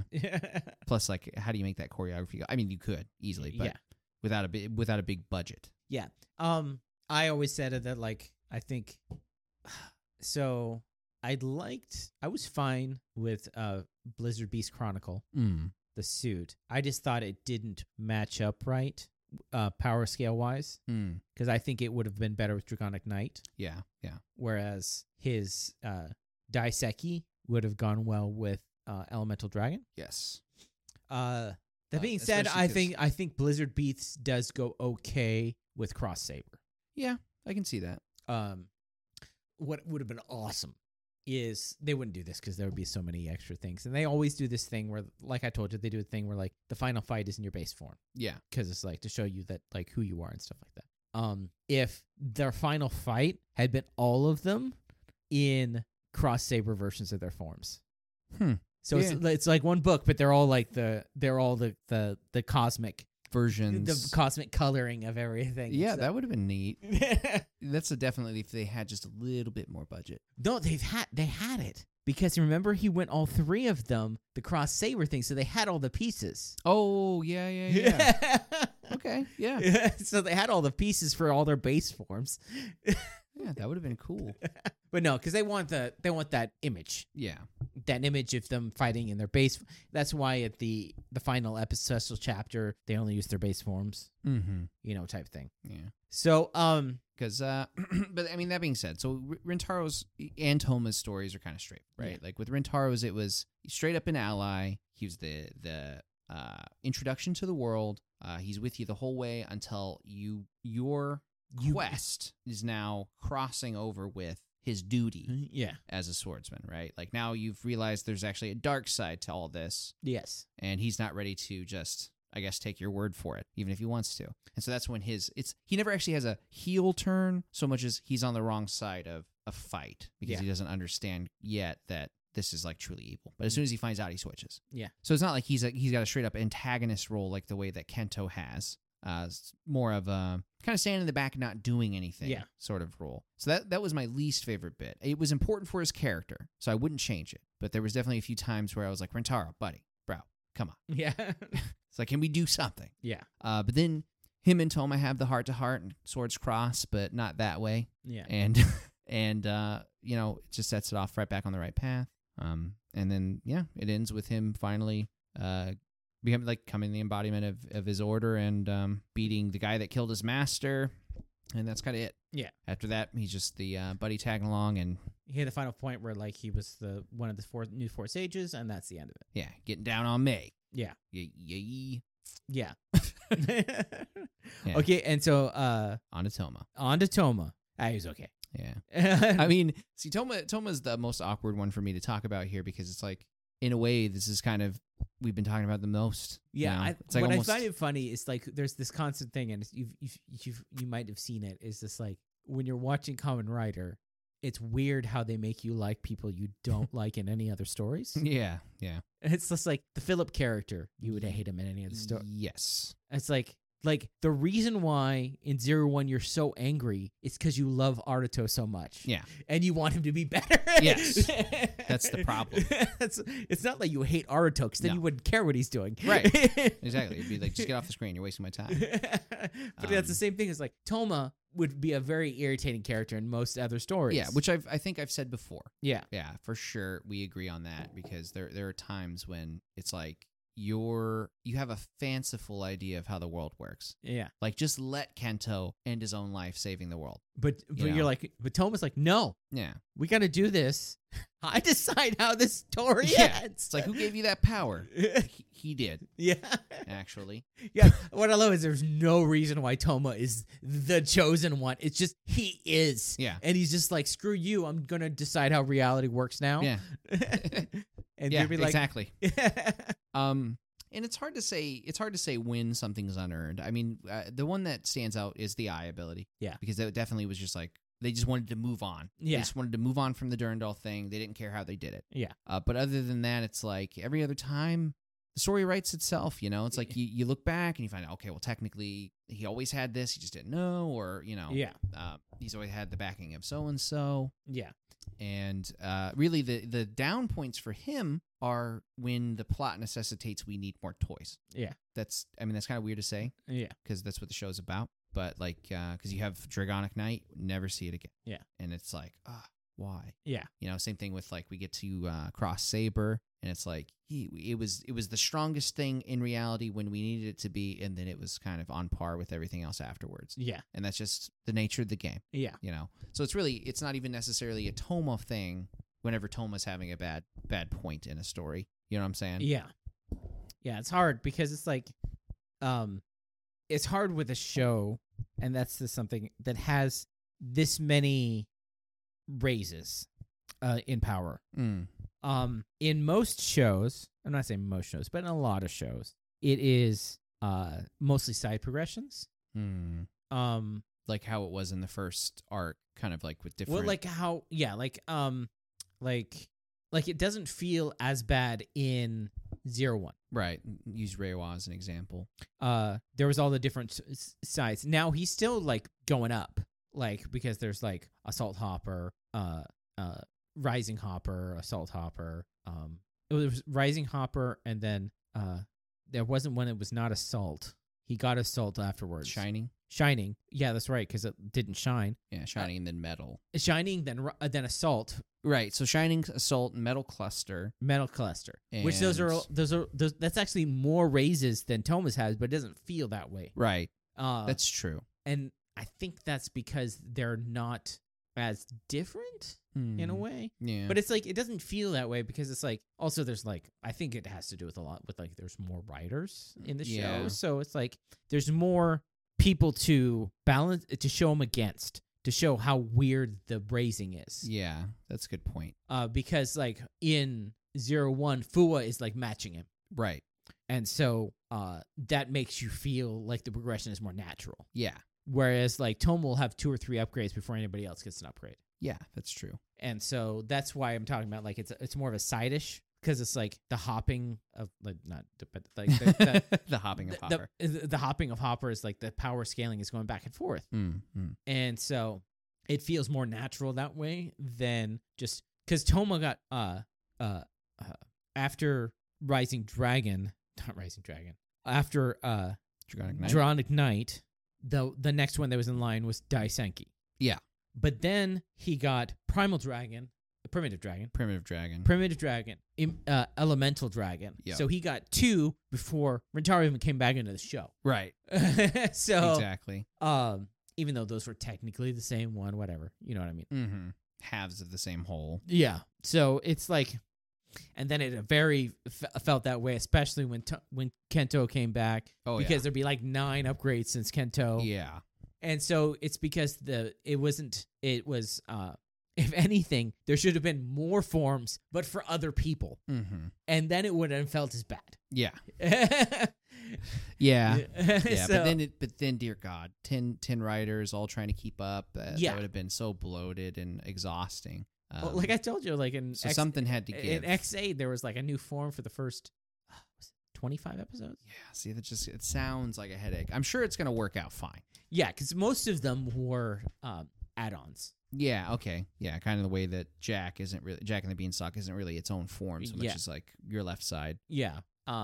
They only had like big jumps when they reached like levels like level 10 and level 20 because they start out as like level 1 and then level 2 and then they skip to level 5 and then it was level 10 and then level 20 and then level 100 and stuff. And then infinite. Invincibility. Oh, okay. Mugen. Where he turned all gold because they had a video game character. Right. He turned all gold. Yeah, it's very Mario. Yeah. It was more supersonic because he had like dreadlocks. Oh, okay. So very Super Saiyan 3. Yeah, but it's a mech suit. But yeah, so but like Toma as a character, I liked the progression of Toma as a character. Yeah, I mean, we talked about it a lot during the show about like him turning from almost thinking that he, like we were reading into it, where like he thought himself the main character and then he realized he wasn't the main character. Yeah. He was just a main character and everybody else is a main character too. Right. He came to a conclusion that's accurate. Yeah. I mean, really. Yeah. Yeah. Sometimes their story's more interesting. Yeah. But, it is what it is. I mean, he definitely bright-eyed. He brought a really like a fresh sort of perspective to the Swords of Logos as far as like definitely early on with the way they would use story structure to kind of figure something out. Yeah, I really do like him as a character, as a main writer, because he's a person that has it together. Yeah. He's like an adult. Yeah. Yeah. He's not Aruto. Like the thing is, yeah, he'll survive. You know what I mean? Like if this was just him trying to pay the bills. He's even more. He's more put together and more adult than on regular writing any of them we've come across. Yes, like everyone else, you almost feel like they're gonna get lost or like in the wrong fight. If we look at like 71 to 71, whatever, they can just do whatever they want. They can kick a nuclear bomb. Yeah. But like before they transform, it's 71. But then it's like there's so Godai, who, he's the kind of guy that you'd expect. He's just going to go on a trip to the woods, and you're never going to see again. And come to find out, he's like been eaten by some forest tribe that no one's ever heard of. Yeah, just because he stumbled onto it, and they just didn't care for his thumbs up. Yeah, and then Shotaro. Yeah, Shotaro lives in his own world. Yeah, so he's definitely He's got a theme. Yeah. And he's living by it. Yeah. And then Aruta is a kid who's just learning to grow up. That is the point of the character of Aruta. Yeah. It's like learning how to. The point of Aruta is learning how to keep your childish hopes while being an adult. Yeah. And how hard that is with so much opposition against it, which is a great message to send to kids. But Toma is like an adult who all of a sudden becomes a superhero. Yeah, and he was already successful to begin with. It's like, successful by his own merit. This is so different than like 90% of like Japanese main protagonists. Yep. As he's like 25 years old, career, good to go, then his adventure starts. Yeah, it's not like he has a dead-end job, or dead-end part-time job, or he's just on his computer all the time, or he's a high school student. Yeah, exactly. Yeah. He's definitely he's a person that you would have, like, Toma's a person you'd be okay to watch your house when you go on vacation. Yeah. Yeah. No, none of the others that we mentioned would. I would. Exactly. You could have Toma house it for you. That's like, I would like let Toma watch my dog. I don't have a dog, but if I was like on a trip or something like that, I was just thinking that, making that parallel. He could watch my pet, you know, and like I would believe to come back and it'd still be alive. Yeah, yeah, and not some sort of weird, you know what I'm saying? Like something totally just bizarre happens to it. Yeah. Well, probably if Shotaro watched it, he would lose it and buy another one to look just like it. While he goes on a hunt for the other one. Yeah. But it's like, it's hard to talk more about Toma because he is the one we talked the most about in the whole show. Yeah. And plus it's you know, he's the main character. It's like a lot of things just kind of happen for him. Yeah. Because they have to for the story to continue. So it's like digging deep into his story, I feel like just ends up in plot holes. But I'm not saying it's all bad. It's definitely, he's got a really cool story. Obviously, otherwise I wouldn't like Saber. I mean, he's the main guy. Yeah. He's got some very naive ideals that work out, and then you realize, okay, maybe I was just being bitter. And then, so that's, you know, always good when it makes you think about, oh, okay, I guess that was another way to think about it. Yeah. Maybe it doesn't have to be so straightforward. Yeah. Fine. Yeah. Maybe the answer isn't punching him in the face. Yeah. It's like, okay. Like, got a little hasty. It always reminds me like the one with Ren. Oh, yeah. Ren's one was just like, okay, well, Toma could have convinced Ren. Yeah. But he's just like, that's not the right way to deal with Ren. Yeah. I have to let Ren figure it out. Yeah. He could have definitely told him the answer. Mm-hmm. But he's just like, but then it's just like, and that's what you're complaining about. Just tell him the answer. Just give it to him. But that wouldn't have worked. Nah, I think in the end it would have went different. Yeah. I feel like it would have been good for the short term, but not the long term. Yeah, because he just didn't want that's the thing about him. He just didn't want another ally on his side. Yeah. He wanted the best he wanted for Ren. Him to actually grow as a person. Yeah, he wanted what was best for Ren. Yeah. And that's hard to do. Yeah. That's definitely it's an accomplishment. Yeah. Because I can't say the same. Yeah. You know, like you can always hope for the best, but really, that's get tough. it done. Yeah. Yeah, do what you got to do right now. But yeah, like if you want to hear our thoughts on Toma, listen to all of current comment because that's pretty much the entire thing. Yeah. Like when we're going through these ones, it's different because we're thinking the whole overview. But like we talk about Toma every episode because that's he's every episode. Yeah. I mean, also too with these, it's like we're kind of reminding ourselves what their scope was for the story. Yeah. And with Toma, it's the whole damn story. So you know what's there to say? Like everything that's good about everyone is kind of good about Toma. Okay. So, now let's do a couple of things. We talked about, so what was your favorite writer costume? Ooh. Of all of the costumes. Let's make it a little bit easier. Favorite base costume. Favorite base costume? And then we'll go favorite upgrade. Buster. Yeah. Mine, I think I've said it before. Like of all of the writers, it's Caliber. Oh, okay. Yep. Forgot about Caliber. I think but if it's the heroes, it's Kenzen. Okay, fair enough. So if I had to do a top 3 including all of them, it's probably going to be Buster, in no particular order, Buster, Caliber, and Espada. I think Espada, no, I'll take that back. I think Espada's was the coolest first volume of the 3, and I liked Saber's too. I also liked Rentaro's. Damn, that's a hard question. Yeah. Buster, I'm just going to go with Buster to save myself some mental stress. Yeah, I'm just talking because like Caliber is like one thing because he's just like the cool like dark swordsman and stuff. But Kenzen is my favorite of the base one. Okay, so what is your favorite upgrade? A favorite upgrade. I liked the So this is gonna be kind of weird, but I liked the Journey to the West. Mm-hmm. It was kind of underutilized, but I really liked the how they used the pole in the cloud, and there was a lot of really cool combinations that stemmed from that one. That I don't think the other ones really had, because it's like even when he was fighting Caliber and Caliber turned it on him, that was still something cool that I don't think you would have got quite with, say, Jack or Three Pigs. Although Three Pigs was cool too. Does that count, or should I say up like straight up like full upgrade? I'm just counting all the upgrades. Anything that's not a base suit. Okay, so it's either that one or Dicing. Yeah, mine is Dragonic Knight. Okay, yes, Dragonic Knight. Yeah. If I was just to choose like a single book, I did like Peter Fantasia. Oh, okay. With the hook. Yeah. That's fair. That's a good one. I mean, I actually forgot about it, but now that you mention it, it's pretty cool. Yeah. Yeah. So then, least favorite base costume. Least favorite base costume. It's hard because they're all really good. It is. That's a tough one. That's a toughie. I mean, I feel like no fair choosing Yuri because it doesn't exist. Okay, fair enough. I think my least favorite would be Slash. I think it's mine too because it's a little disconnected. It's kind of all over the place. Yeah, very busy. Very busy. Not that I hate pink.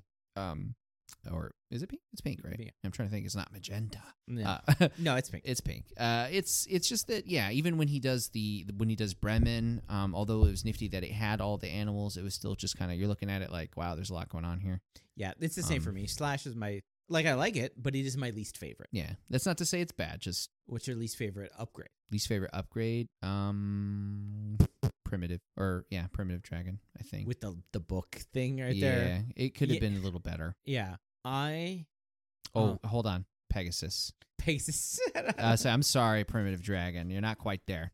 If I had to choose all of them, I didn't like the book. If it didn't have the book there, if it was just blank, yeah, I think it would have been better. Yeah. Than having the actual book built into it. It felt too kiddie. Yes. Mm-hmm. Felt like too toyetic at that point. Yeah. Speaking of toys, I got one for you. What is your favorite toy? And that includes everything. If I that I probably could buy Kento's coat. No. Right. So I like the actual toy you buy. Oh, okay. Of the belt for the 3. So like how it works is you buy the belt, the main saber belt, and then you buy packets for Espada and Blades, which are the hilt and the book. Oh, so you just kind of swap them out. Yeah, because obviously in the show it doesn't work this, but like there's a little dinky sword that fits into the thing. When they pull it out, they cut it, and it's a big giant sword. Right. But so you can because all 3 of their swords are the same. It's the hilt that's different, and then the color of the lights, and you just press a different putting on the different hilt makes the lights a different color. Okay. Cool. Yeah, so maybe that question was a little off because I don't actually know all the toys. So what's your favorite prop? Favorite prop. So my favorite prop out of all of the the things is I do like, which is funny. I like Slash's the it's because it's like a short sword that becomes a gun. Yeah, because it's not like a full sword. It's like a little short sword. It's kind of weird the disparity between how I feel about a suit and how I feel about his weapon. Yeah. Because that thing's pretty cool. I wasn't expecting that when he first showed up. Yeah. But my favorite prop. It's also the easiest one for him to carry around. Yeah. Right. But yeah, my favorite prop actually is a cross saber sword. Oh yeah. Yeah, the thing looked cool. Yeah. I mean, it was kind of funky, but I just every time he did something with it, it would look sweet. Yeah. Yeah. And that's coming I love Buster's sword. But that one was it's tight. It's very Did you notice nifty. that they went to different levels for different groupings of swords? Yeah. So the first grouping was his 3 was Rentaro, him and Espada, and the next grouping was the next 3, and the top one was everybody else. Yeah, that's cool. Isn't it? Yeah, it's whoever's close to his heart. Yeah. Yeah. So now we're going to do the Legacy Rider ranking. It's gonna be rough. So bottom to top. I think we're just gonna have to talk about it through the thing and just be like, so how the Legacy ranking goes is this. We normally when we're doing writing through current common, it's just based on the episode. Mm-hmm. There was no episode, so that would be a little bit hard. They're all off the list. Yeah. We're putting them into the legacy ranking, which is what they would be at the end of their show. Mm-hmm. So we take into account the entirety of everything we know about them. Yeah, like this is going to be tough because it's like you're taking like what their impact on their story, their power level, their like their relationships with people, even maybe I would say even how well some certain scenes are acted are going to kind of affect my opinion on this. Yeah, because it's the person and the writer based on how they are as a writer, as a common writer. So, like, Bahat is a great character, but he's not a common writer. No. He's an antagonist. Yeah, he might be a common writer in the listing, but that's different. Yeah. We're talking about, like, main heroic writers and, like, how they apply to it. Like, if Sabella and Durandal hadn't been in the show, and like if they had never like had a heel turn, they wouldn't be on this list. Yeah. That being said, I think this should be the pot. So here's my opinion on that. I agree. As much as I love him, Durandal should be the last place because his impact on the story is almost negligible. And as a good guy, his accomplishments are nearly nil. I would say that if it wasn't for the fact that he was the one who said that he shouldn't be in charge. No, I get that. It's definitely a part of it. It's really coming down to like everybody. Like, okay, so like here's the thing. I could take Reika, right, and only look from the point that she became an ally, at which point she's done literally nothing. Yeah. But then if, like you said, we're taking the story. If you take where she started to where she ended. Yeah, so that's what I'm saying. Like, because otherwise I would have to cut out all of Kento when he was the bad guy. Yeah. The bad guy. Yeah, I can see where you're saying there, because like where she comes from, like an ally from a manipulative like tool trying to get her friends to kill each other. Right. That's a bigger jump than Ryoga going from silent protagonist to a silent stoic guy in the corner to silent guy saying you should be in charge. Right. Yeah. So yeah, actually it's like from if he would have said I should be in charge now, maybe it would have been actually a bigger jump. But yeah, exactly. So it's like Reika, she did have a big impact for when she was doing stuff. Yeah. But then she fell off so hard that it's hard to place her anywhere like up, but I don't want to put her at the very bottom when it's just compared to her brother who is strong. So yeah, I think it would be Ryoga and Reika when you put it that way.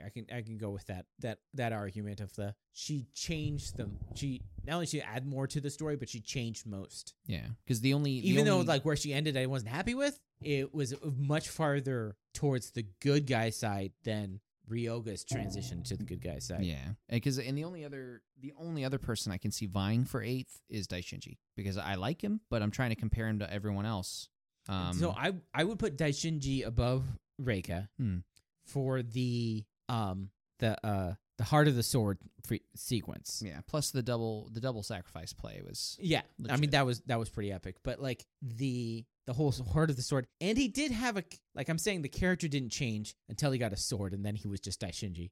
Right. He quit hiding his face. That was nice once he got a sword. Yeah. Yeah, and it's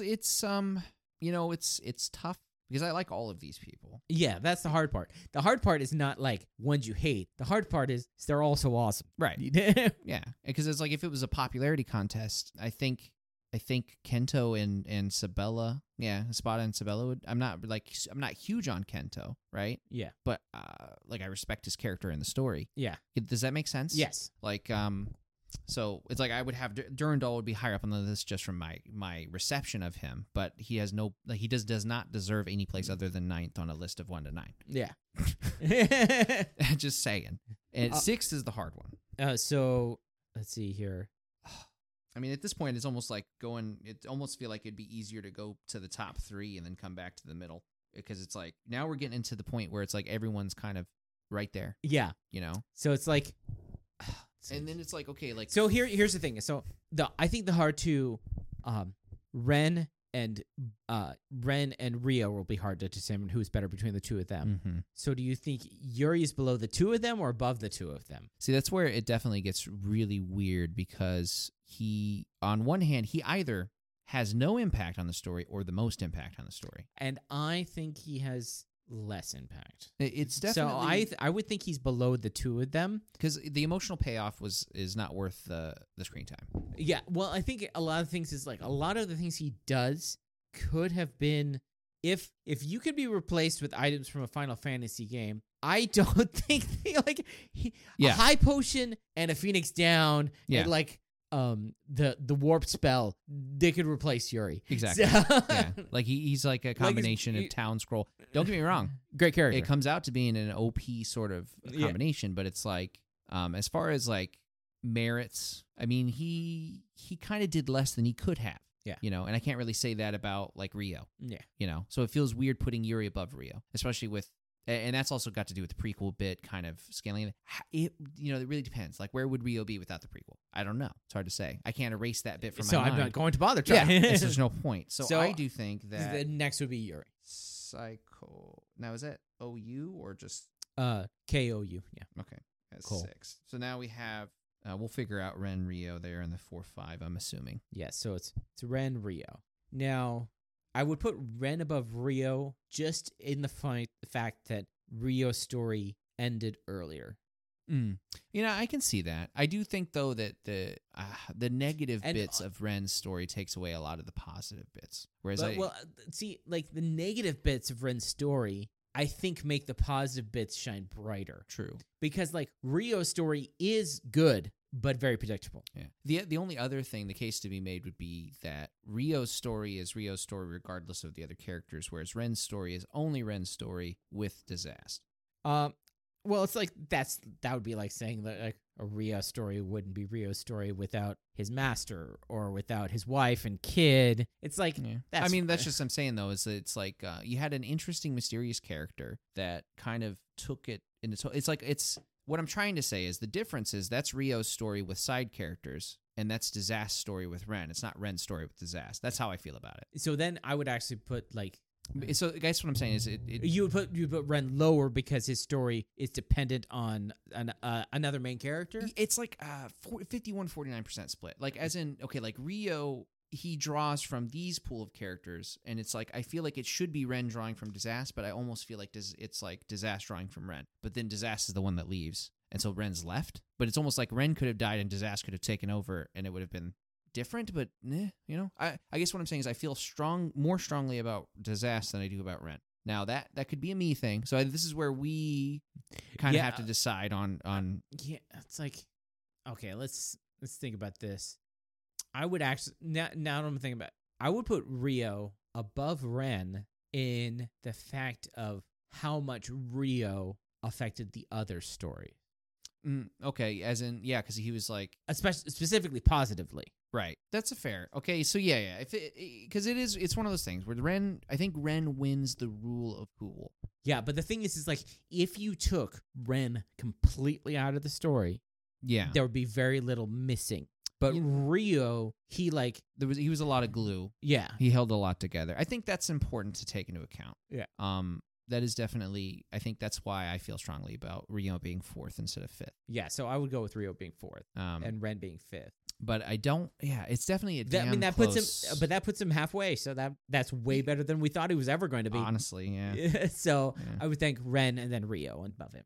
Okay. Yeah. Oh, because the thing is, I don't want to like take away from Ren either, because it was definitely. I don't know. Hold on, I'm doing Kamen Rider names. I'm not doing people names here. Kenzen and Buster.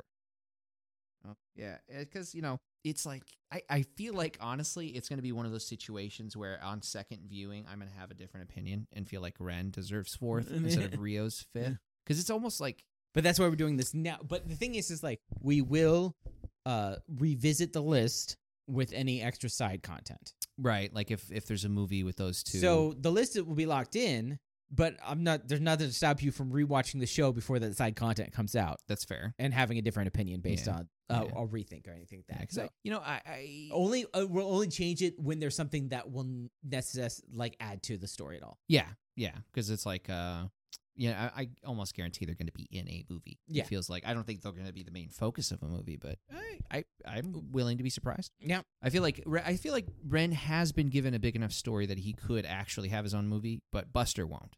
That's my opinion. If there's ever going to be another, so I think Ren has also the most opportunity to come back from 5th place. I don't know if you agree with that, because I have no idea how side content works, especially with huge pools of writers. Yeah, so this is the hard one, because they haven't had this many writers since Ryuki, and Ryuki was before they started doing all the extra stuff. Right. I think the last one, like, the average is usually 4. Like that's how it was in Zeo and Build, and like 3 or 4 is usually the average. So, but before we move on from this conversation, because it's already written down, because just from the glue bit. But had you not mentioned the glue bit, on second thought, I feel like Dazaz does draw actually as much from Ren. Like Dazaz wouldn't be as interesting if he didn't have the stubborn Ren that's refusing to grow in the way he's supposed to grow. Yeah. So it's like now thinking about the whole story. Like I was thinking of the ending and a little bit of the bit. And now it's like, But I do think, like you mentioned, the Rio's individual impact on everyone comes out to a greater sort of, like removing Rio from the story doesn't work. Removing Ren from the story, we're just missing out on a cool side bit. Yeah. Even though he was responsible for 2 of the 4 sages to go down. But like that's story-wise, they'd figure out a different way for that. But I'm saying like the story of the characters is like he's kind of the extra character. Yeah. Versus Rio, who is like part of everything, and that's part of it. The fact that like Kenzen was gone, like not part of the group so much. Like you couldn't have Dazaz story without Kenzen, right? And you couldn't have Kenzen without Dazaz stories. But if you took both of them out, you could have you could easily patch up those holes easily. Yeah, so that's a good way to look at things too. Yeah, I mean, because that's almost like kind of the counter logic with Reika down there. Yeah.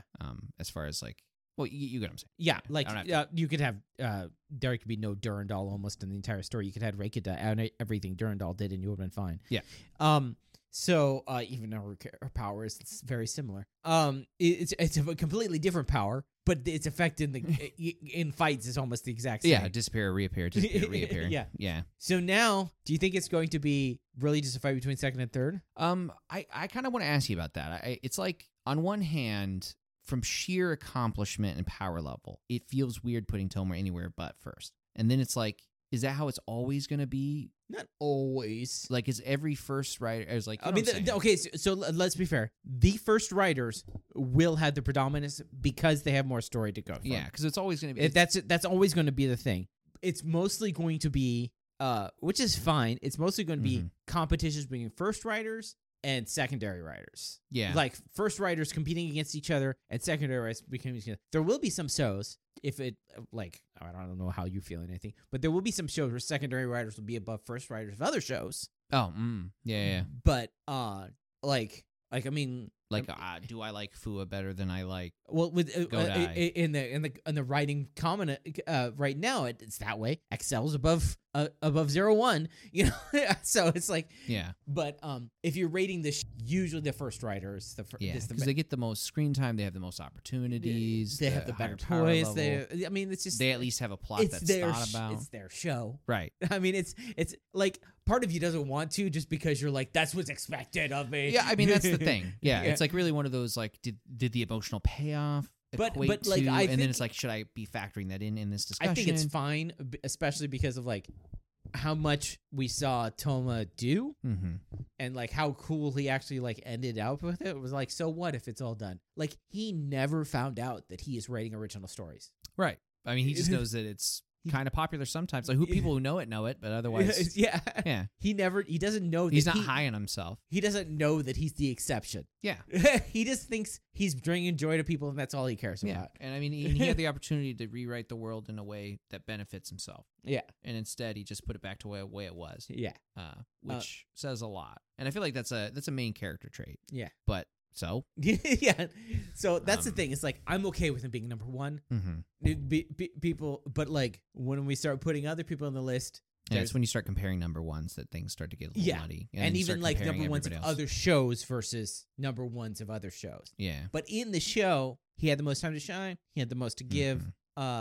Even like when we get to Drive, I think it was Drive, the secondary writer had the better fight at the end. But still, the main writer is the main writer, and like he had so much more along. Yeah, it's whether or not it's unfair has nothing to do with it, I guess. Yeah, and so that's kind of where I'm at. It's like I ethically I would like him farther down the list, but realistically, yeah, that's just a contrary nature. I know. It's just like I don't want the best to be the best. It's like you're always trying to figure out ways that Goku's not the strongest. Yeah, how does the underdog fit in here? It's like, are there people more deserving than first place? I don't know. Depends on how what morals do you care about? Like, yeah. Like what's is he the coolest character? The funny thing or is he like the strongest? Or like what's your the metric? only other person who could of the three, Kento would be more likely to get first place, which makes me think that like should he be second? Yeah, I mean that's where it starts to get. This is where it stops being as clear cut. Yeah, like with Toma, so it's the same argument for Kento for second place, right? Yeah. I'm going through the same logic. Trust me. It's like how much of Rintaro do I actually want to be second place because I just like him, and how much is deserved? You know, which comes all the way back to probably an hour ago now when we were talking about Kento. Yeah. When I'm talking about how, you know, it's kind of weighted towards Kento at the end and then in the middle and in the front and kind of all over the place. The tertiary rider got not just equal amounts of love, but maybe even more than the secondary rider, which means is he not the secondary rider then? Yeah, that's the thing. It's like he's only listed as the tertiary rider because of the order he appeared in. Yeah, but does that mean he actually is? Like, and like if I was to judge it, watching the entire show, I would think that Espada is number 2 and Rintaro is third. Doesn't mean that I don't like Rintaro better than Kento. That's not the point. Yeah. Because it comes down to really the only fair way that I can take Kento out of the second spot is by separating Espada and Caliber. But we're not doing that. Yeah. I mean, it's the same thing with like you look at the second three. Like Ren, Ryo, and Daishinji. I think of Ren as the third one. Yeah. But as rider-wise, he appeared second. Yeah. So, like... yeah, exactly. It's funky, but the logic pans out. Yeah. And I really don't like him in second place, but, you know, as far as sheer accomplishment... I mean, if this was a popularity contest, as far as who I like, again, he's in the bottom, like, 4. Yeah. That's not saying a bad thing, because all of them are cool. It's just... It's like when we're rating, like...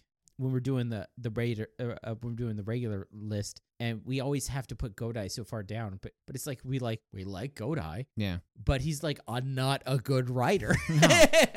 He's kind of a little too naive. Yeah. So yeah, I would put Blades at 3 and Espada at 2. It's kind of weird calling him Espada because it's like I almost think of him as Caliber. But see that now it gets really weird when you start thinking of if you separate Caliber from Espada. Espada goes nearly all the way at the bottom, and Caliber is still somewhere up in the top 3 because he's got 4 different people. Given everything they've got. What about the fact that there's 2 sabers? Yeah. 2 sabers.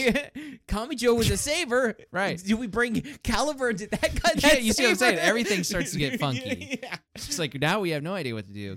So we're just thinking of the characters, the main character. We're thinking more of the characters than the writers. Yeah. Like what we're going to do when we get to like Phais and stuff like that. Where it's like. Because that was also when I was thinking about this, is when it gets to Phais, there's only one writer or 2 or whatever. But the point is it's all getting mixed up. So it's really. How do you even rank them? So this is kind of like in this situation, we decided to keep Caliber out of the list because he's more villain than not. And so we're ranking Kento, but we just use the term Espada because he's the only Espada in the show. There was another Espada. Yeah. There was another Kenzen too. Yeah. There was another Buster. Yeah. The rule, like referring back to the start, the rules are what we make them. Yes. So contradictions are acceptable as long as we've made them acceptable. Yeah. So if we talk about it, we'll put Espada like / Kento. Yeah. Well, yeah, because if we had to rank them by whose turn it was in the suit, because it's like, who do you like? Do you like Bruce Wayne or do you like Dick Grayson? So Batman. I think there's only been 4. There's only been 4 out of those 10 that have not had other users. Right. And that is Durandal, Sabella, Yuri, and Slash. Yeah, that we that haven't been confirmed as having. Yeah, that haven't been shown. Yeah, because Slash was his grandpa Slash before? Or was they never said. Yeah, it was never confirmed. Yeah, and that's what we need confirmation. Unless it was said in the Buster thing. I don't remember. I just remember it saying that his father or his grandfather was like over 100 and still serving. Yeah, but serving doesn't mean. Yeah, and even if we know that like. We can't be sure that was Slash. Yeah, and also it could have swords have been made. Yeah, and he could have been. Yeah, but it's just like else. He could have been a Sabella for all we know. Yeah. Why not? Why not? Why not? It's a female Caliber. Why can't there be a male 2021. Sabella? You got problems? Yeah, it's like enough with your. I'm waiting for them to do the male She-Hulk. Yeah, no kidding. I want the male Batwoman movie that we all deserve. So if you had to make a case for a different top three, who's your top three? If there's anybody that you just wanted to forget everything about the show and just put in the top three that you would just love to have bumped up if in your own fan fiction it could happen. You know what I'm saying? That would probably be like just anybody. Anybody. Okay, so I would want a like weird story somehow that has a Sabella, Female Caliber, and Disaster Falchion. Okay. It's your fantasy top three. Like we can't count anybody in the top three currently, and we just had to bump up three people. Just those three, like in a story doing something. Because I just want to see Disaster interacting with those two. Right? Oh, jeez. They're so different. Exactly. Like Reika, Sophia, and Disaster have nothing in common. Like in the CW like DC Universe show, the Arrowverse shows, like they have crossovers every year and stuff like that. And they had a crossover with everybody, and they had like Supergirl come over. And I didn't know I wanted this show so bad, which is Supergirl and Heatwave. And like their interactions of just Rory and Supergirl, which he's just like, I'm not calling you Supergirl. That's a stupid name. She's like, she's like, well, my name is Kara. If you want to do it, that's a stupid name too. You're Skirt. And like by the end of it, he respects her and stuff like that. Even though he knows that she could like kill him with a flip of his wrist, he doesn't care. No. But I watched that and I'm like, I want this. Yeah. I want this dynamic. Is the story I need. There was also a dynamic of in DC Comics in Countdown. There was Mary Marvel, who had like the Black Adam power, so she was going like dark, and she teamed up in one issue with the Riddler, who was a good guy at the time. And I'm like, I want a book of this. Yeah, no kidding. What's going on there? Just like a reformed villain and a hero whose powers are making her like more villainous teaming up. Yeah. Yeah, I mean, that's good. That's definitely a good, like, because as they're slipping closer, the other person would be able to recognize it, you know, kind of thing. Yeah. Kind of keeping each other in check. So, yeah, that would be my top three. Would be Sabella, Female Caliber as Sophia, and a Disaster's Falchion. It's not bad. I can't top it. I've got nothing. I'm just going to leave mine alone. You're like, we're going with that one. It's my new top three. So before we head out, we had a couple emails from the final episodes from Noir, and talking about the finale. First off, he sent one about the finale, and then he sent one about the special issue. Okay. So this is something I did think of. He's like, did Lord of the Wise Diago make the Diago Speedy? Oh. Hey, now tied back to the most useless toy. Oh, you know what? I take it back. We never talked about what your most hated toy, and for me, it's the Gat phone. No, I didn't. If I have to hear Gat ring one more time, I'm going to lose my mind.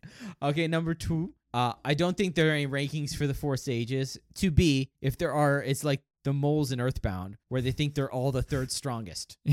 I haven't played Earthbound. I really want to. I have like I didn't play Earthbound because Mother 3 has brought over. I think they just finished the fan translation of it, so I might go back.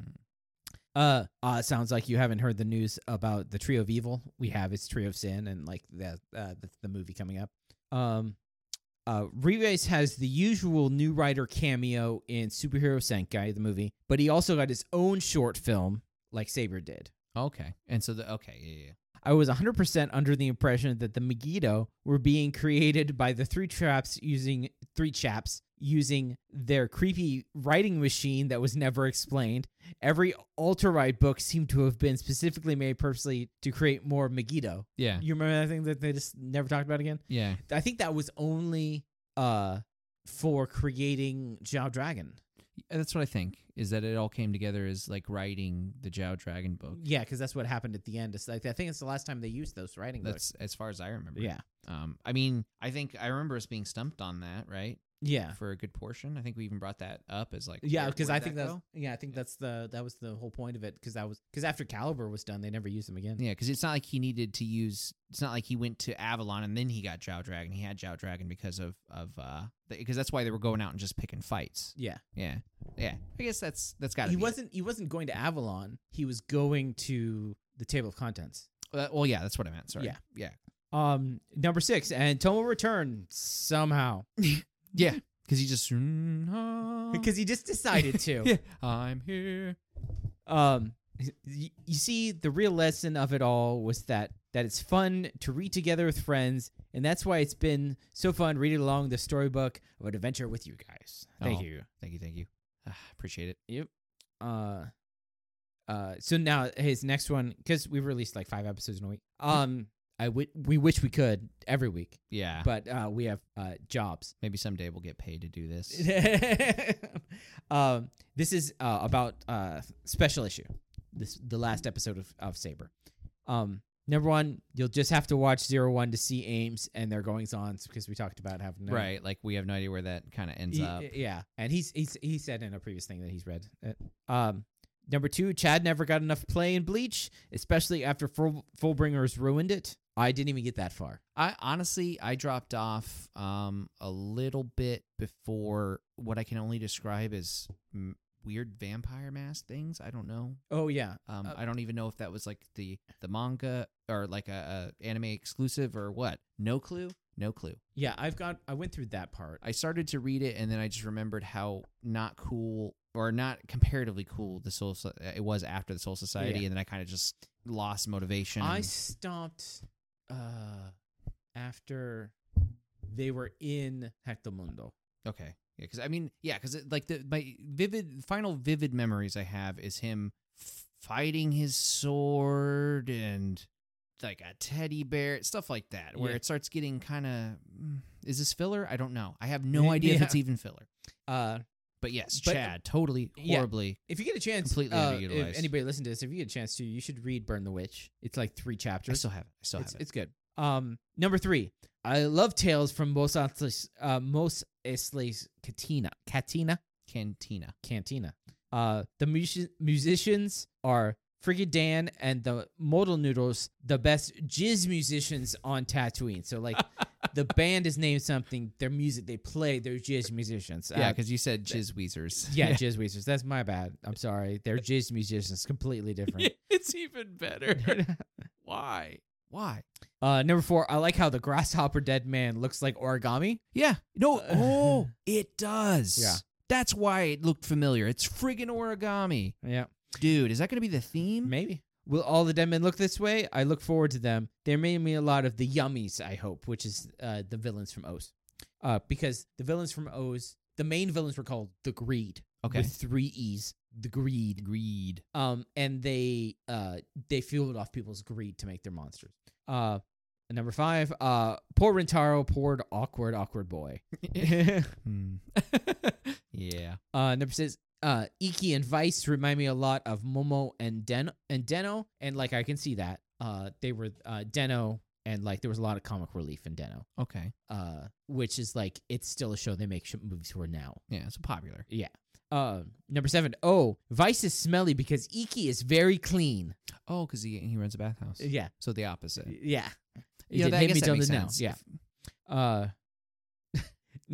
Number 8, I thought the joke was Reika just appears next to May when her brother's senses start tingling, but she was always standing next to May. Yeah. If you watch the episode. Number 9, I'm under the impression that, like with Megiddo, the Dead Man's organization utilizes Dead Man's monsters. So we'll find out about that when we watch, when we start Revice. Soon. And he signs off with that, even if your farting demon leaves a bad impression on cool new folks, keep on writing. Fair enough. And thank you for writing. If you have any questions, comments, or corrections, you can email us at fanboyopinion@gmail.com. You can follow us on the website at fanboyopinion.com. And you follow us on Twitter at fanboy_opinion.